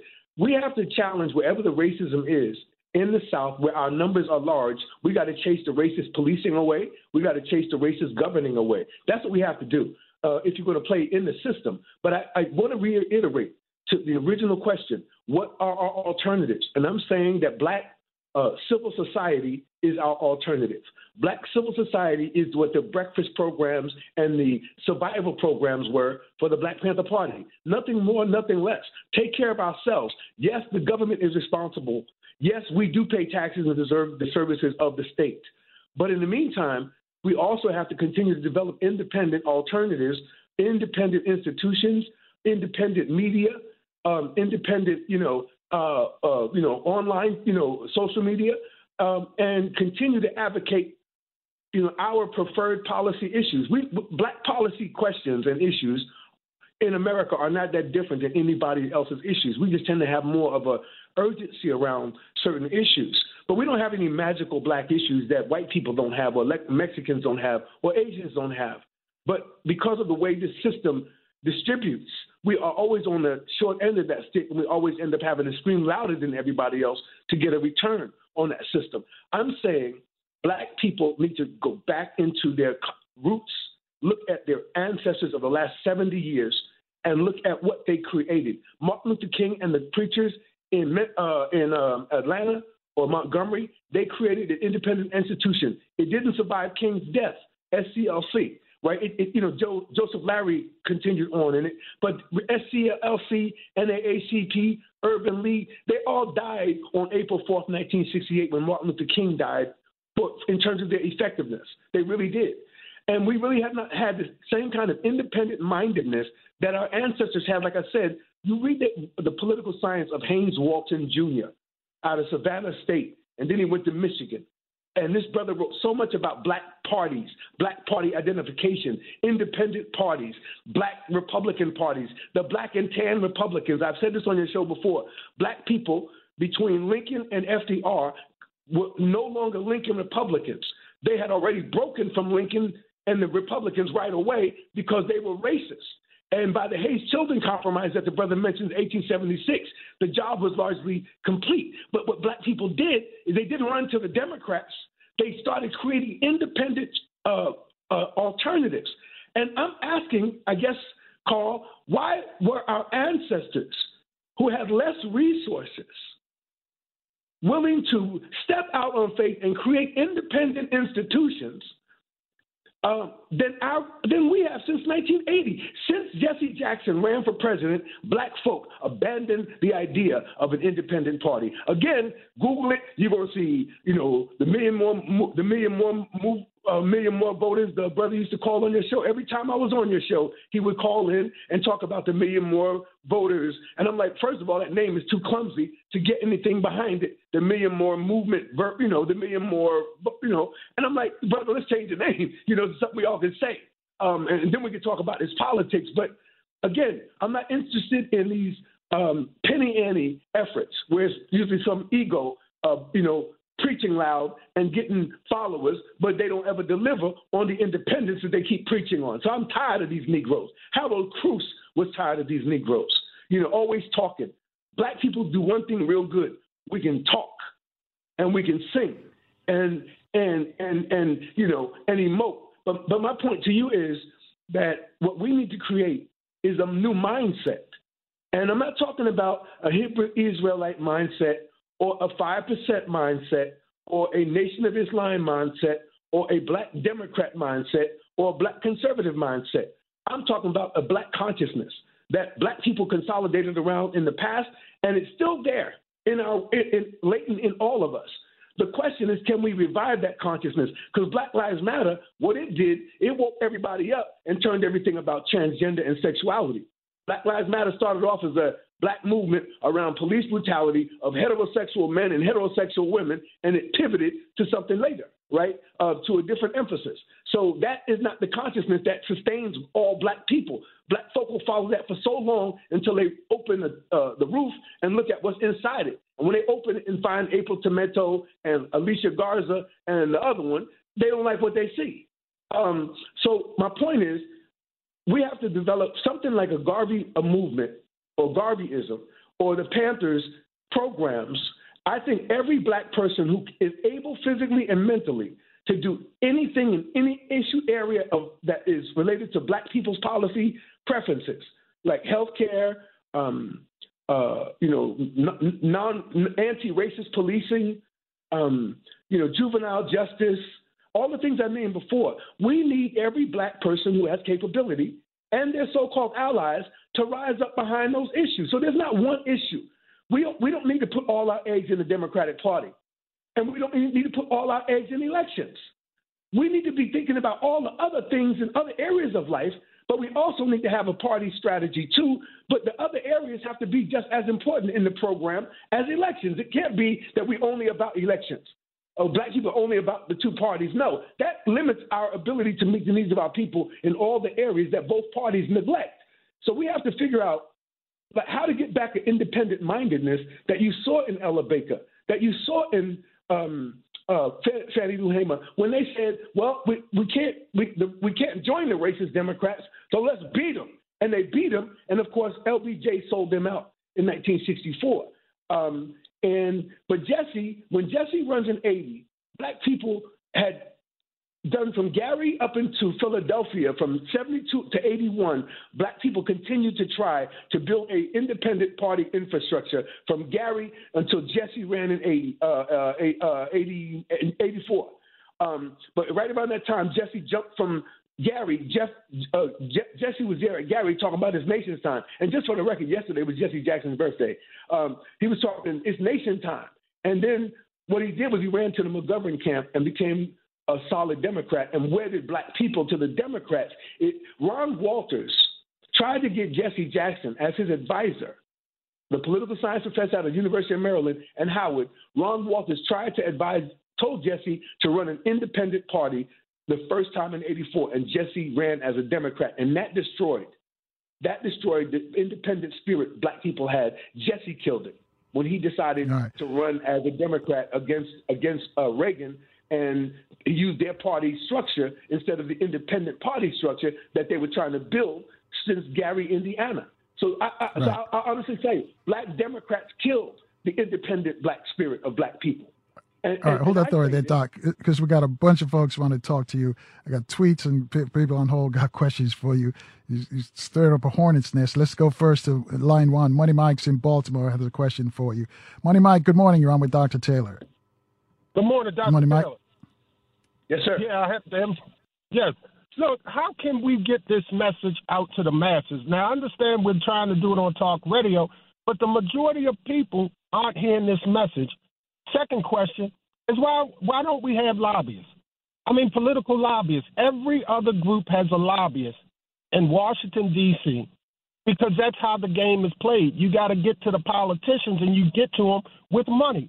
Martin Luther King was supported by a gentleman in North Carolina by the name of J.C. Gaston. He did it because they would have killed him. He did it covertly because if racists knew that he was funding Martin Luther King, they would have killed him. So we don't give money. We don't contribute. Our Black churches, we don't even support the Black church. How can we change that narrative? Thanks, Mike. I think that's part of the larger framework of consciousness I'm talking about. Again, Black Lives Matter and the Million Man March, between those two events, black consciousness after black power is still very vibrant. It will be here 60 years from now. It will be here 150 years from now. Black consciousness is as natural to be in America as racism is. So as long as there's racism, there's going to be black consciousness in some form. It's required of us for survival. And that's why, again, I'm saying the way we take care of us is to turn inward towards us and only deal with them when we have to. That's the alternative. That's what the Garveyites did. Deal with them if you have to go to work. Deal with them if you have to deal with them at the bank. Deal with them if you have to deal with the way our grandparents dealt with them. Our grandparents knew how to survive encounters with them. And that's what we got to learn to do. But we have to become strategic. And I know there are plenty of people out there. And so the answer to the brother is, again, why are we doing less now with more? Why don't we have one Thurgood Marshall who did more than there are so many more brilliant lawyers than Thurgood Marshall on the scene that are black now, young ones. Thurgood Marshall today would not be an exceptional black lawyer. He would be a good black lawyer. He would not be a, all-time great lawyer like he's considered by some black folk, even though he was a spy for the FBI on Martin Luther King. We could talk about that separate in Thurgood Marshall's reputation. But let's be clear. My point is not about to condemn Thurgood Marshall. It's to ask a 29-year-old or 44-year-old black woman lawyer right now, how in the hell could Constance Baker Motley and Thurgood Marshall do more 60 years ago than you doing today when you got the witness of their accomplishments? You like Kobe watching Jordan. You're supposed to be just as good. You like Kobe watching Jordan. You're supposed to be just as good. You've seen what Thurgood Marshall did, and here you are in 2023 with your Howard law degree or your University of Georgia law degree, and you ain't doing a damn thing for black people except making sure you got your credit cards paid, your nice car, your hair done, your nails done, your new suit, your shoes shine, but you ain't thinking about the people. And my point to you, Carl, is we have way more numerically young black people like Thurgood Marshall. Why are we doing less now with more? Hold that thought right there, Doc. We got to take a quick break. Yeah, we got to take a quick break. Let's marinate on that. And we got some more folks want to reach you. 800-450-7876. Dr. Taylor's bowling down somebody's alley right now. We'll be back in 4 minutes, though, at 14 after the hour, right here in Baltimore on 1010 WOLB and also in the DMV on FM 95.9 and AM 1450 WOL, where information is power.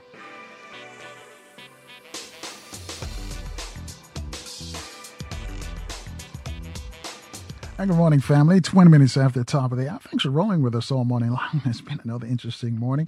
Our guest is Dr. James Taylor. He's a black politics expert. He's a political scientist by trade, teaches at the University of San Francisco.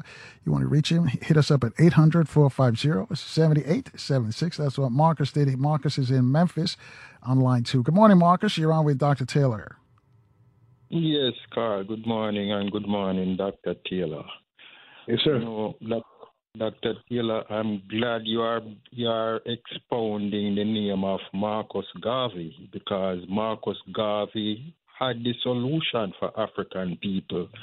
What we must also remember, it was a Jewish judge by the name of Judge Julian Mack and a Jewish prosecutor that sent Marcus Garvey to jail, that sent him to prison. And now these people are coming and aligning themselves with black people, talking about, let's fight oppression together, when they themselves were oppressing black people. So My question to you, Dr. Taylor, is, we have been here 400 years. 400 years is long enough to know if there was any human relationship to be worked out with these people. Couldn't we have done it in 400 years, Dr. Taylor? Whether it's audiobooks or all-time greatest hits, long live listening to your favorites. Learn more about Kisqali Ribociclib 200 milligrams at KISQALI.com and talk to your doctor to see if Kisqali is right for you. McDonald's is not new to chicken. So maybe stop questioning their chicken cred and get your hands on the McCrispy. Juicy fried chicken, buttery bun, unmatched pickle to chicken ratio. Yeah, they know what they're doing. In fact, we can honestly say they're not new to chicken. They're true to chicken. The McCrispy. Only at McDonald's. Ba-da-ba-ba-ba. No, because I think we humans, HUEMANS, and I think they're Caucasians. And I think we humans, and I spell human with the E, meaning hue, man, HUE, man. That's what the real meaning, I think, is, that the human is the dark man and the dark woman of the earth. And the rebel of the earth is the white man. And he's been around for 8,000 years. He's evolved out of us eventually. A Nation of Islam teaches the Yaqub's history, but I think it is consistent with scientific fact that you can Google right now, white skin, 8,000 years old, Harvard, and watch an article come up and say white skin is only 8,000 years old. We got countries that are older than 8,000 years old that have died and come back a couple of times in 8,000. That ain't nothing. We are an ancient people. We are the originators of this earth. We are the fathers and mothers of this earth. And the beauty of our awakening, one of the good things about the internet is it's challenging a lot of the paradigms that we all received. And even if there's a lot of bad information, a lot of white noise out there, there's still some truths getting through. And I think we have got to use the technology available to us, use the social media, use the internet to deconstruct everything in front of us that is an impediment to us. So I think we need to mobilize a black consciousness that, again, is already there. The Million Man March proved it. The Black Lives Matter movement proved it. All we got to do is figure out how to properly steer it around our interests, because, again, I want to get back before we lose the next hour on why I think the Democratic Party is anti-black. And it has to do with how they have treated black men and women and how they've tried to make everything but blackness the most important organizing principle for black people. So this sister gets appointed, LaFonza Butler gets appointed, and I don't mean to offend you people in Maryland. Baltimore, I love you all. You know, I love Baltimore. I love D.C. I love the VMI. But y'all can keep that sister, LaFonza Butler, in Maryland. We don't need her. Just like y'all don't need me or Barbara Lee sending you a California politician trying to pretend she's from Maryland. We damn sure don't need Gavin Newsom giving us a Maryland politician and a Maryland lesbian activist and trying to act like she represents black interests. Listen to this, Carl. We in California, black people are not organizing around LGBTQ. They're not organizing around labor. They do as individuals, but as a group, they organize around things of their interest as black people, like anti-police violence, right? Anti-police, abuse and brutality. And the trick is that Gavin Newsom appointed this woman that don't nobody here know. She's somebody who nobody sent. And in Chicago, they said that about Obama. Just like Ketanji Brown Jackson on the Supreme Court. Where'd she come from? These Negroes are Negroes that nobody sent. Martin King didn't send them. Ella Baker didn't send them. Louis Farrakhan didn't send them. Ronald Walters didn't send them. So where are they coming from? Right? These are highly educated, Ivy League educated young black people who have no connection to the civil rights movement. That's okay. That's a generational phenomenon. But when you are in a state where reparations is the black issue, and then you appoint a black woman to the Senate, and that black woman don't say a damn thing about reparations yet. She's been sworn in. She represents black California. She's a black woman. What the hell is she there for if she ain't going to talk about black? If she's going to be just another smiling Negro with a neutral position, a moderate position, we might as well have kept white men in her position, because she being black is irrelevant and her being gay is irrelevant to black people. Whether you gay or well, let me jump in and ask you this question, though, Doc. Identity is irrelevant.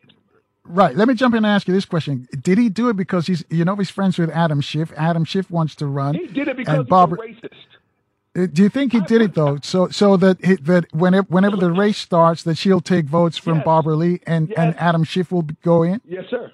Yes, sir. Let me explain this. I was in USA Today newspaper this week, and I openly said Gavin Newsom, I had always respected him until he did this to Barbara Lee. What he did to Barbara Lee was a political lynching. He destroyed her political career right in front of us. She's already dead. She just don't know her head being cut off. But he cut her head off. When he said, I'm going to nominate a black woman, he got that from Biden, who did that with Ketanji Brown Jackson. Well, that's That's perfect. That's what the parties are supposed to do. When you vote for the party, you're supposed to get the spoils. You're supposed to get the appointments. You're supposed to get the jobs. You're supposed to get the contracts. You are supposed to get something for helping a party win. Bush gave $3 billion to the white churches, the evangelicals, in 2004. When he won, Bush from 2004 to 06, Bush took care of gave $3 billion to the evangelicals. That's the game. And Ketanji Brown Jackson's appointment is a return for what Clyburn did, what black folk did in South Carolina, and saving Biden and reviving him, making him viable, and saving him in Georgia. Biden owes black people what he promised on TV when he was talking to Charlamagne the God that time. He caused so much controversy when he said, if you don't vote for me, you're not black. He also said in that same stupid speech, he said that I'm going to promote a black agenda, a black manifesto. That's what he said. He said black manifesto. I'm sure he was stumbling on what he meant. But Biden promised a black agenda. Look, these people are playing games with us. Bernie made an excellent. For 8 years, Bernie made the campaign for the case for reparations. He admitted that black people were on the low end of every measure he was talking about when he was promoting the 1% versus the 99%. Black people were disproportionately in the 99%, but Bernie would not advocate reparations, and black folk rose up against him for that reason. Only one person was advocating reparations in California openly in terms of major politicians, and her name was Barbara Lee. Barbara Lee openly is in support of reparations. Can somebody from Maryland, from Baltimore, who know this sister, email me and let me know she supports reparations? Because I don't think she does. I doubt very seriously she does. Let me tell you something. Go on the Office of the Governor's website right now, Gavin Newsom's, and all you're going to see is all him lying. He put all these statements out from, it says, prominent black, comma, LGBTQ, comma, and elected leaders praised Governor Newsom's decision to appoint LaFonza Butler to the U.S. Senate. That's a damn lie. Gavin Newsom got a bunch of black Democrats to say what black Democrats would say about anybody.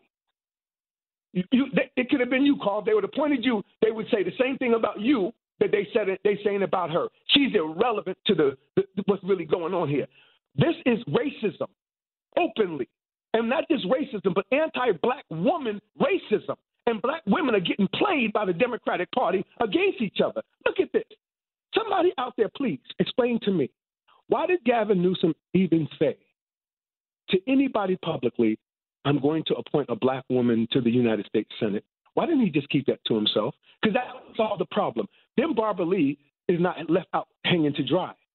But he hung her out to dry by saying, I'm going to appoint a black woman. Well, there's only one black woman well known in California, apart from Maxine Waters and London Breed in San Francisco and Karen Bass in L.A. is Barbara Lee. And Barbara Lee been on the scene. She's 77 years old. But the racism is this, Carl.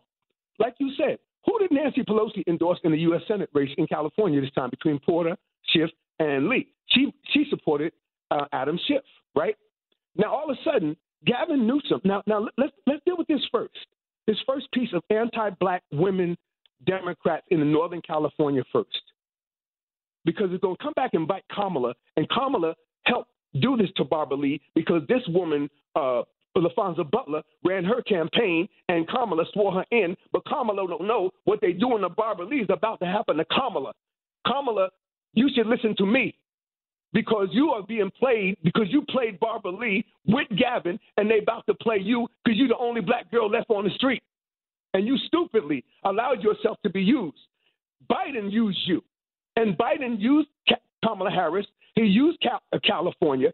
He made sure Barbara Lee would not be appointed. Why? Because Barbara Lee is the one woman who stood up against George Bush and the whole war in 2001. Do you think if Barbara Lee is allowed to stand in the Senate, that she ain't going to condemn Ukraine? That she ain't going to talk about the $180 billion we done gave to Ukraine when there's a national reparations movement in America and Biden ain't said a damn word about reparations? Look, Cornel West is running a campaign.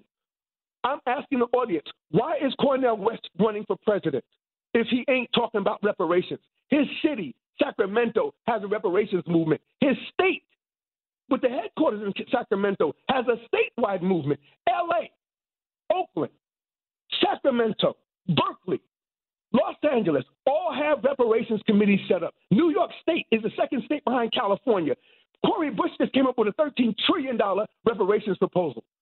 So how is this black woman that everybody's all excited about, LaFonza Butler, the senator in a state, the main state in the world that is doing reparations or talking about it, but this black woman just got appointed, but she ain't said a damn thing about reparations. But I guarantee you, if you go on Gavin Newsom's page, every other word, you won't see one word about.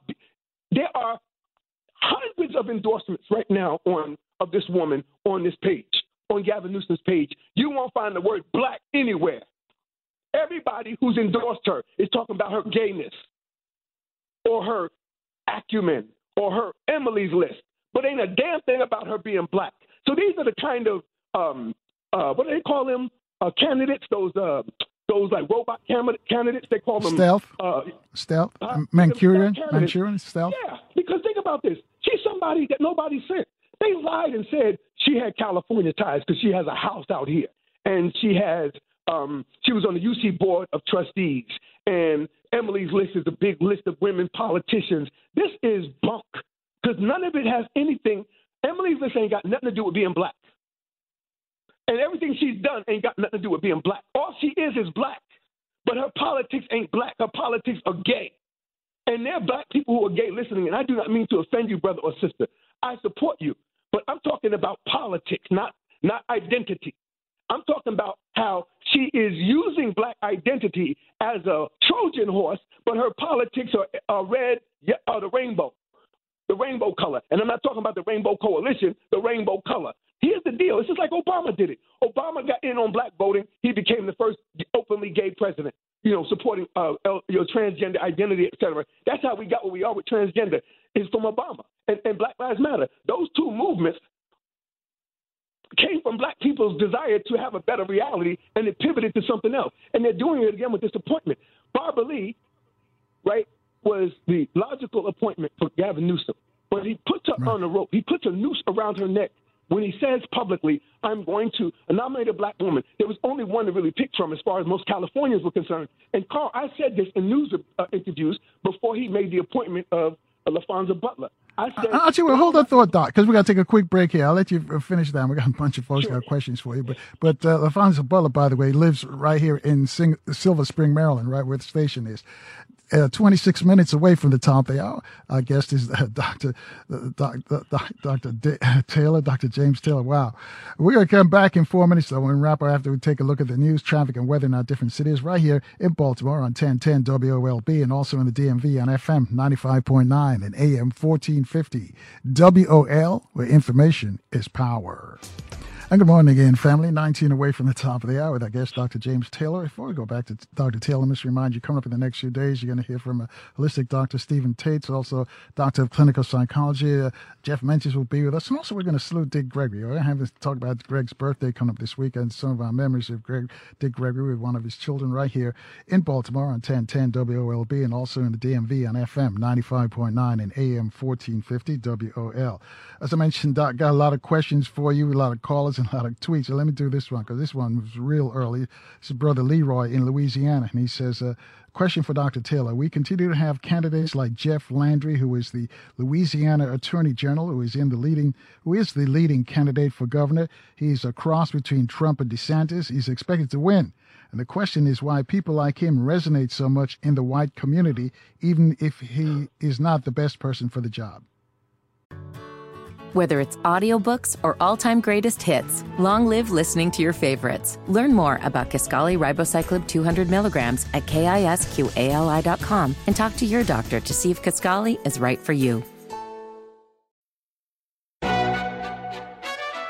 McDonald's is not new to chicken. So maybe stop questioning their chicken cred and get your hands on the McCrispy. Juicy fried chicken, buttery bun, unmatched pickle to chicken ratio. Yeah, they know what they're doing. In fact, we can honestly say they're not new to chicken. They're true to chicken. The McCrispy. Only at McDonald's. Ba-da-ba-ba-ba. Because David Duke was first. That's why. That's the answer to that question. David Duke did it first in the same place, 1980s and early 2000s. There's a lot of racism in this country, a lot of anti-black racism. There's a lot of white ignorance. Black people don't need, we need education too around our issues, but, white people are the most ignorant around black people's issues. They think they're the smartest people in the world, but they're dumb when it comes to us. They don't know anything. They can get SAT scores and they can, get bar exam and all that. But when it comes to knowledge about black people, white people get just dumb and silent and confused and upside down and act like they got, some kind of condition. But I want to, because we're running out of time, I want to get this in. This woman, to me, LaFonza Butler, is a carpetbagger. She's a carpetbagger sent from Maryland to California. And I love the black people of Maryland and that whole area, but y'all don't want Californians representing y'all issues, because a Californian who just live over there occasionally does not understand what it's like to be in Baltimore. They don't know what it's like. And they can't represent your issues because they're outsiders coming in. This woman is somebody that nobody sent. And Barbara Lee was already here. And I said, Carl, before we took the break, that what I gave in a USA Today interview this week, I called Gavin Newsom a racist openly. And I said, before this became public, his appointment, I said the day before, they will not be able to find one black woman in the whole state of California, north or south, that will take this job because it's Barbara Lee's.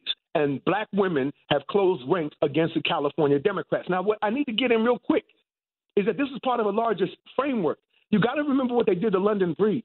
London Breed became mayor in December of 2017 when Ed Lee had a heart attack at the store and died. She became the mayor for like the next 6 months. They took her, they voted her out overnight and shocked the world and removed her. The city council did. So they didn't want to give her the advantage of incumbency because she was running for the subsequent mayoral race. They did that to her, and it backfired because it made them look bad.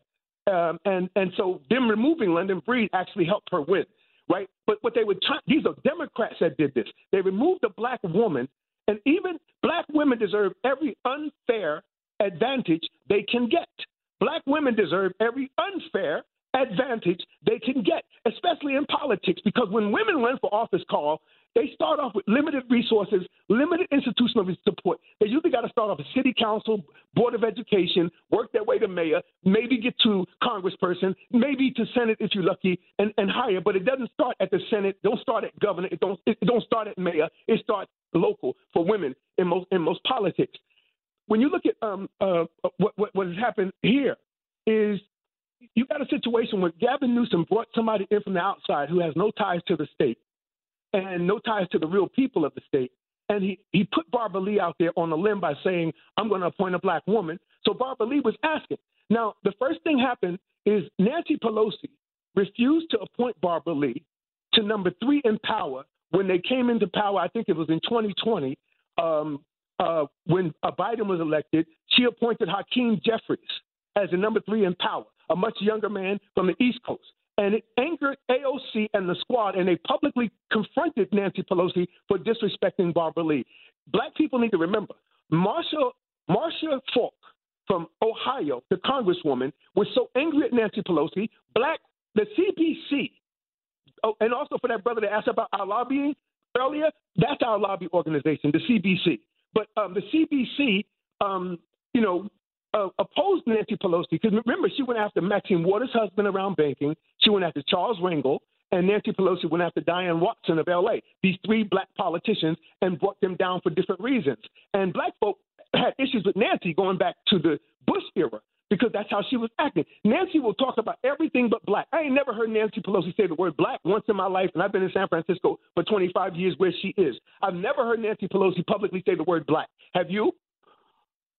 Right? So my point is these white liberals, if you listen carefully, they don't say us. They don't talk about us. They talk multiculturalism. They try to immerse us into everybody else's colors except black, the rainbow coalition, the rainbow flag of the gays. They just started putting black and brown in that flag in the last 8 years, right? They hadn't even thought about their black and brown brothers. So if you're gay and you think I'm the one that's hostile, I'm not, brother. I love you if you're gay. Sister, I love you if you're gay. If that's what you choose to be. Right? And if that's what you are. But we're talking about political interest here. And what we have here is a situation where the white Democrats of Northern California have been disrespecting black women. They did it to Barbara Lee with the failure to appoint her in the 3rd position of power in Congress with Hakeem Jeffries. And it caused a black reaction, and then they quelled it. They shut it up. Black folk closed ranks behind Nancy Pelosi, but they stayed mad. And then Gavin did the same thing. So they removed London Breed in San Francisco. That's San Francisco liberals. Nancy Pelosi. wouldn't give Barbara Lee the third seat. That's San Francisco liberals. Now let's go to one more San Francisco liberal, Gavin Newsom. So Gavin says, for no good reason, I'm going to appoint a black woman. He didn't have to say that, right? But he did. And when he did that, it put Barbara Lee on the plank in front of everybody in the state. And she's clamoring, saying, well, why not me? So Gavin Newsom, when Kamala Harris became vice president, that seat opened up. Her Senate seat in California opened up. So they want black women were clamoring for that seat to be for a black woman.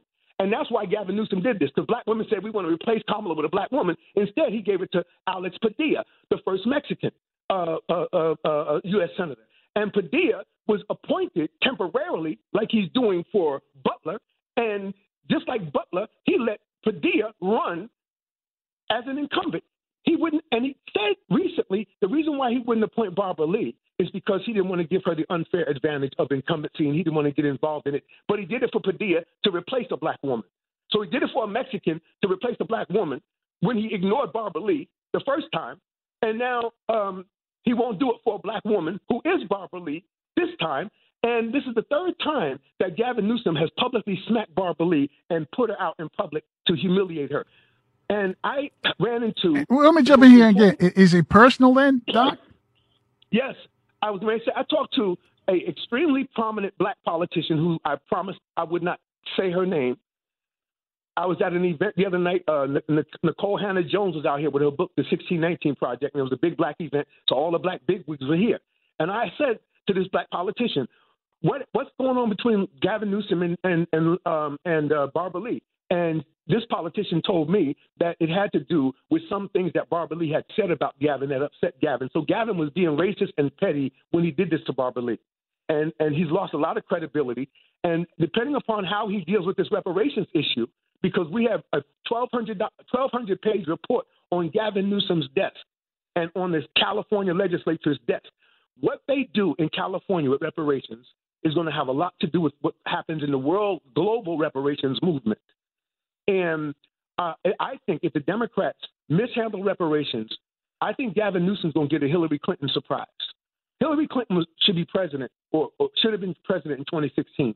Nothing Donald Trump did frustrated Hillary Clinton's ability to become president. What frustrated Hillary is when young black people whose fathers and mothers have spent the last 25, 30 years in jail rose up in the Black Lives Matter movement, caught her on the campaign, and asked her to articulate what she meant by super predator in 1992, 1994. In 2016, black people punished Hillary. How? She got 88% instead of 92%. And I'm predicting now, as a political scientist, that Gavin Newsom, not Biden, but Gavin Newsom and Kamala, because Kamala is no more pro-reparations than a white man.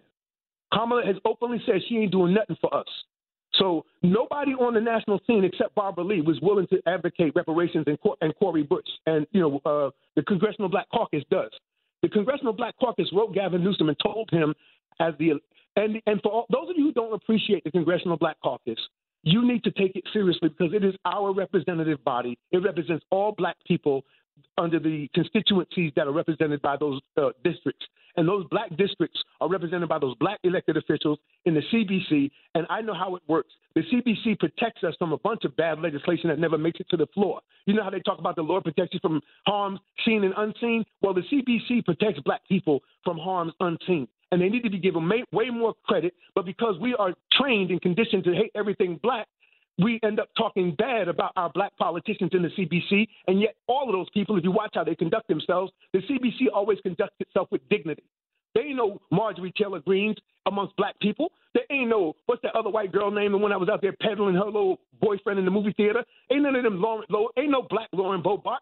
Ain't nobody black acting like these racists on the right wing. The Congressional Black Caucus is dignified from the top to the bottom. And they have to receive this sister, Butler, because she's now one of them. But let's be clear. This woman is not from here. And Gavin Newsom did this to hurt Barbara Lee personally because Gavin Newsom knew if he said, I'm going to appoint a black woman, the implications of that. And it put Barbara Lee out there. And then he said, but not this black woman. So he chose the black woman he wanted, but not the black woman the Congressional Black Caucus wanted and black Californians wanted. And now you go online, Gavin Newsom got all these glowing sayings. But I'm asking you black people, how is it that she is a black woman in California where the reparations movement is going on in Sacramento and she ain't said nothing about reparations? All they talking about is her being gay. She is not going to advocate for black people. She can't advocate for black. Go on Gavin Newsom's website and look at all the glorious things they're saying about her, but they ain't saying she represents black people. They say she's a black woman, but they don't say she represents black people. So they describe her identity, trying to make us think that's her politics. Her identity ain't her politics. If her identity is a politics, it ain't her black identity, that's her politics. Her gay identity is her politics. And that is what Gavin Newsom is all into. If you remember, he's the number one politician in American history to support the LGBTQ revolution. The number one behind Harvey Milk is Gavin Newsom. I was here in San Francisco when marriage equality moved from the steps of San Francisco to all over the world. I was here. And Gavin Newsom is the champion of gay rights. So if she was heterosexual, he wouldn't have voted for her. He wouldn't have chosen her. He chose her because she was black and because she was gay, knowing she will not advocate for black. She will advocate for gay. She will openly advocate for women. She will not advocate for black. She'll say women. She'll say LGBTQ. She will never say reparations. And how in the hell can she get away with that, Carl? Obama got away with it. Look at this, Carl. When Ta-Nehisi Coates wrote the article, the case of reparations, Obama was president. Obama never made a public statement on reparations. When Ta-Nehisi Coates won the MacArthur Genius Award on it, and the whole country's talking about reparations, the black politician Obama never said a word. And that's what's going on right now. These black Democrats, they are terrible for our people because they are not black first. They are partisan first. And if they're black at all, it's probably fourth or fifth on their checklist, most of these people. And that's the disgusting thing about them is because the only reason they're in power is because they are black. And we support them, assuming they're going to support a black agenda. But what they do is use their blackness and get in bed with everybody else politically and physically. And next thing you know, their politics abandon blackness. This woman ain't saying nothing about reparations. Cornel West is running for president. Cornel should be talking about reparations. Right. Otherwise, Cornel ain't nobody but Bernie Sanders in blackface unless he advocates for reparations. Cornel West is from California. How in the hell is Cornel West going around running a campaign without mentioning reparations when it's going on in his state? Doc, we're just about flat out of time here. Thank you. You was on fire this morning. That's all I'm getting from the tweets, from most of the tweets I'm getting. But we got to run because we just flat out of time. I want to thank you for sharing this information and bringing to light some of the anti-black attitudes in the Democratic Party. But thank you for sharing that with us this morning. It's going to come back on Kamala Harris in about 4 years. What she just did to Barbara Lee, they're going to do to her when it comes down to who is going to be the Democrat, a front runner, Kamala Harris or Gavin Newsom. Kamala's going to get what she just did to Barbara Lee done to her in about 4 years. All right. We'll watch for that. Folks, we're out of here. We're late. Stay strong. Stay positive. Please stay healthy. We'll see you tomorrow morning, 6 o'clock, right here in Baltimore on 1010 WOLB. Also in the DMV on FM 95.9 and AM 1450 WOL, where information is power.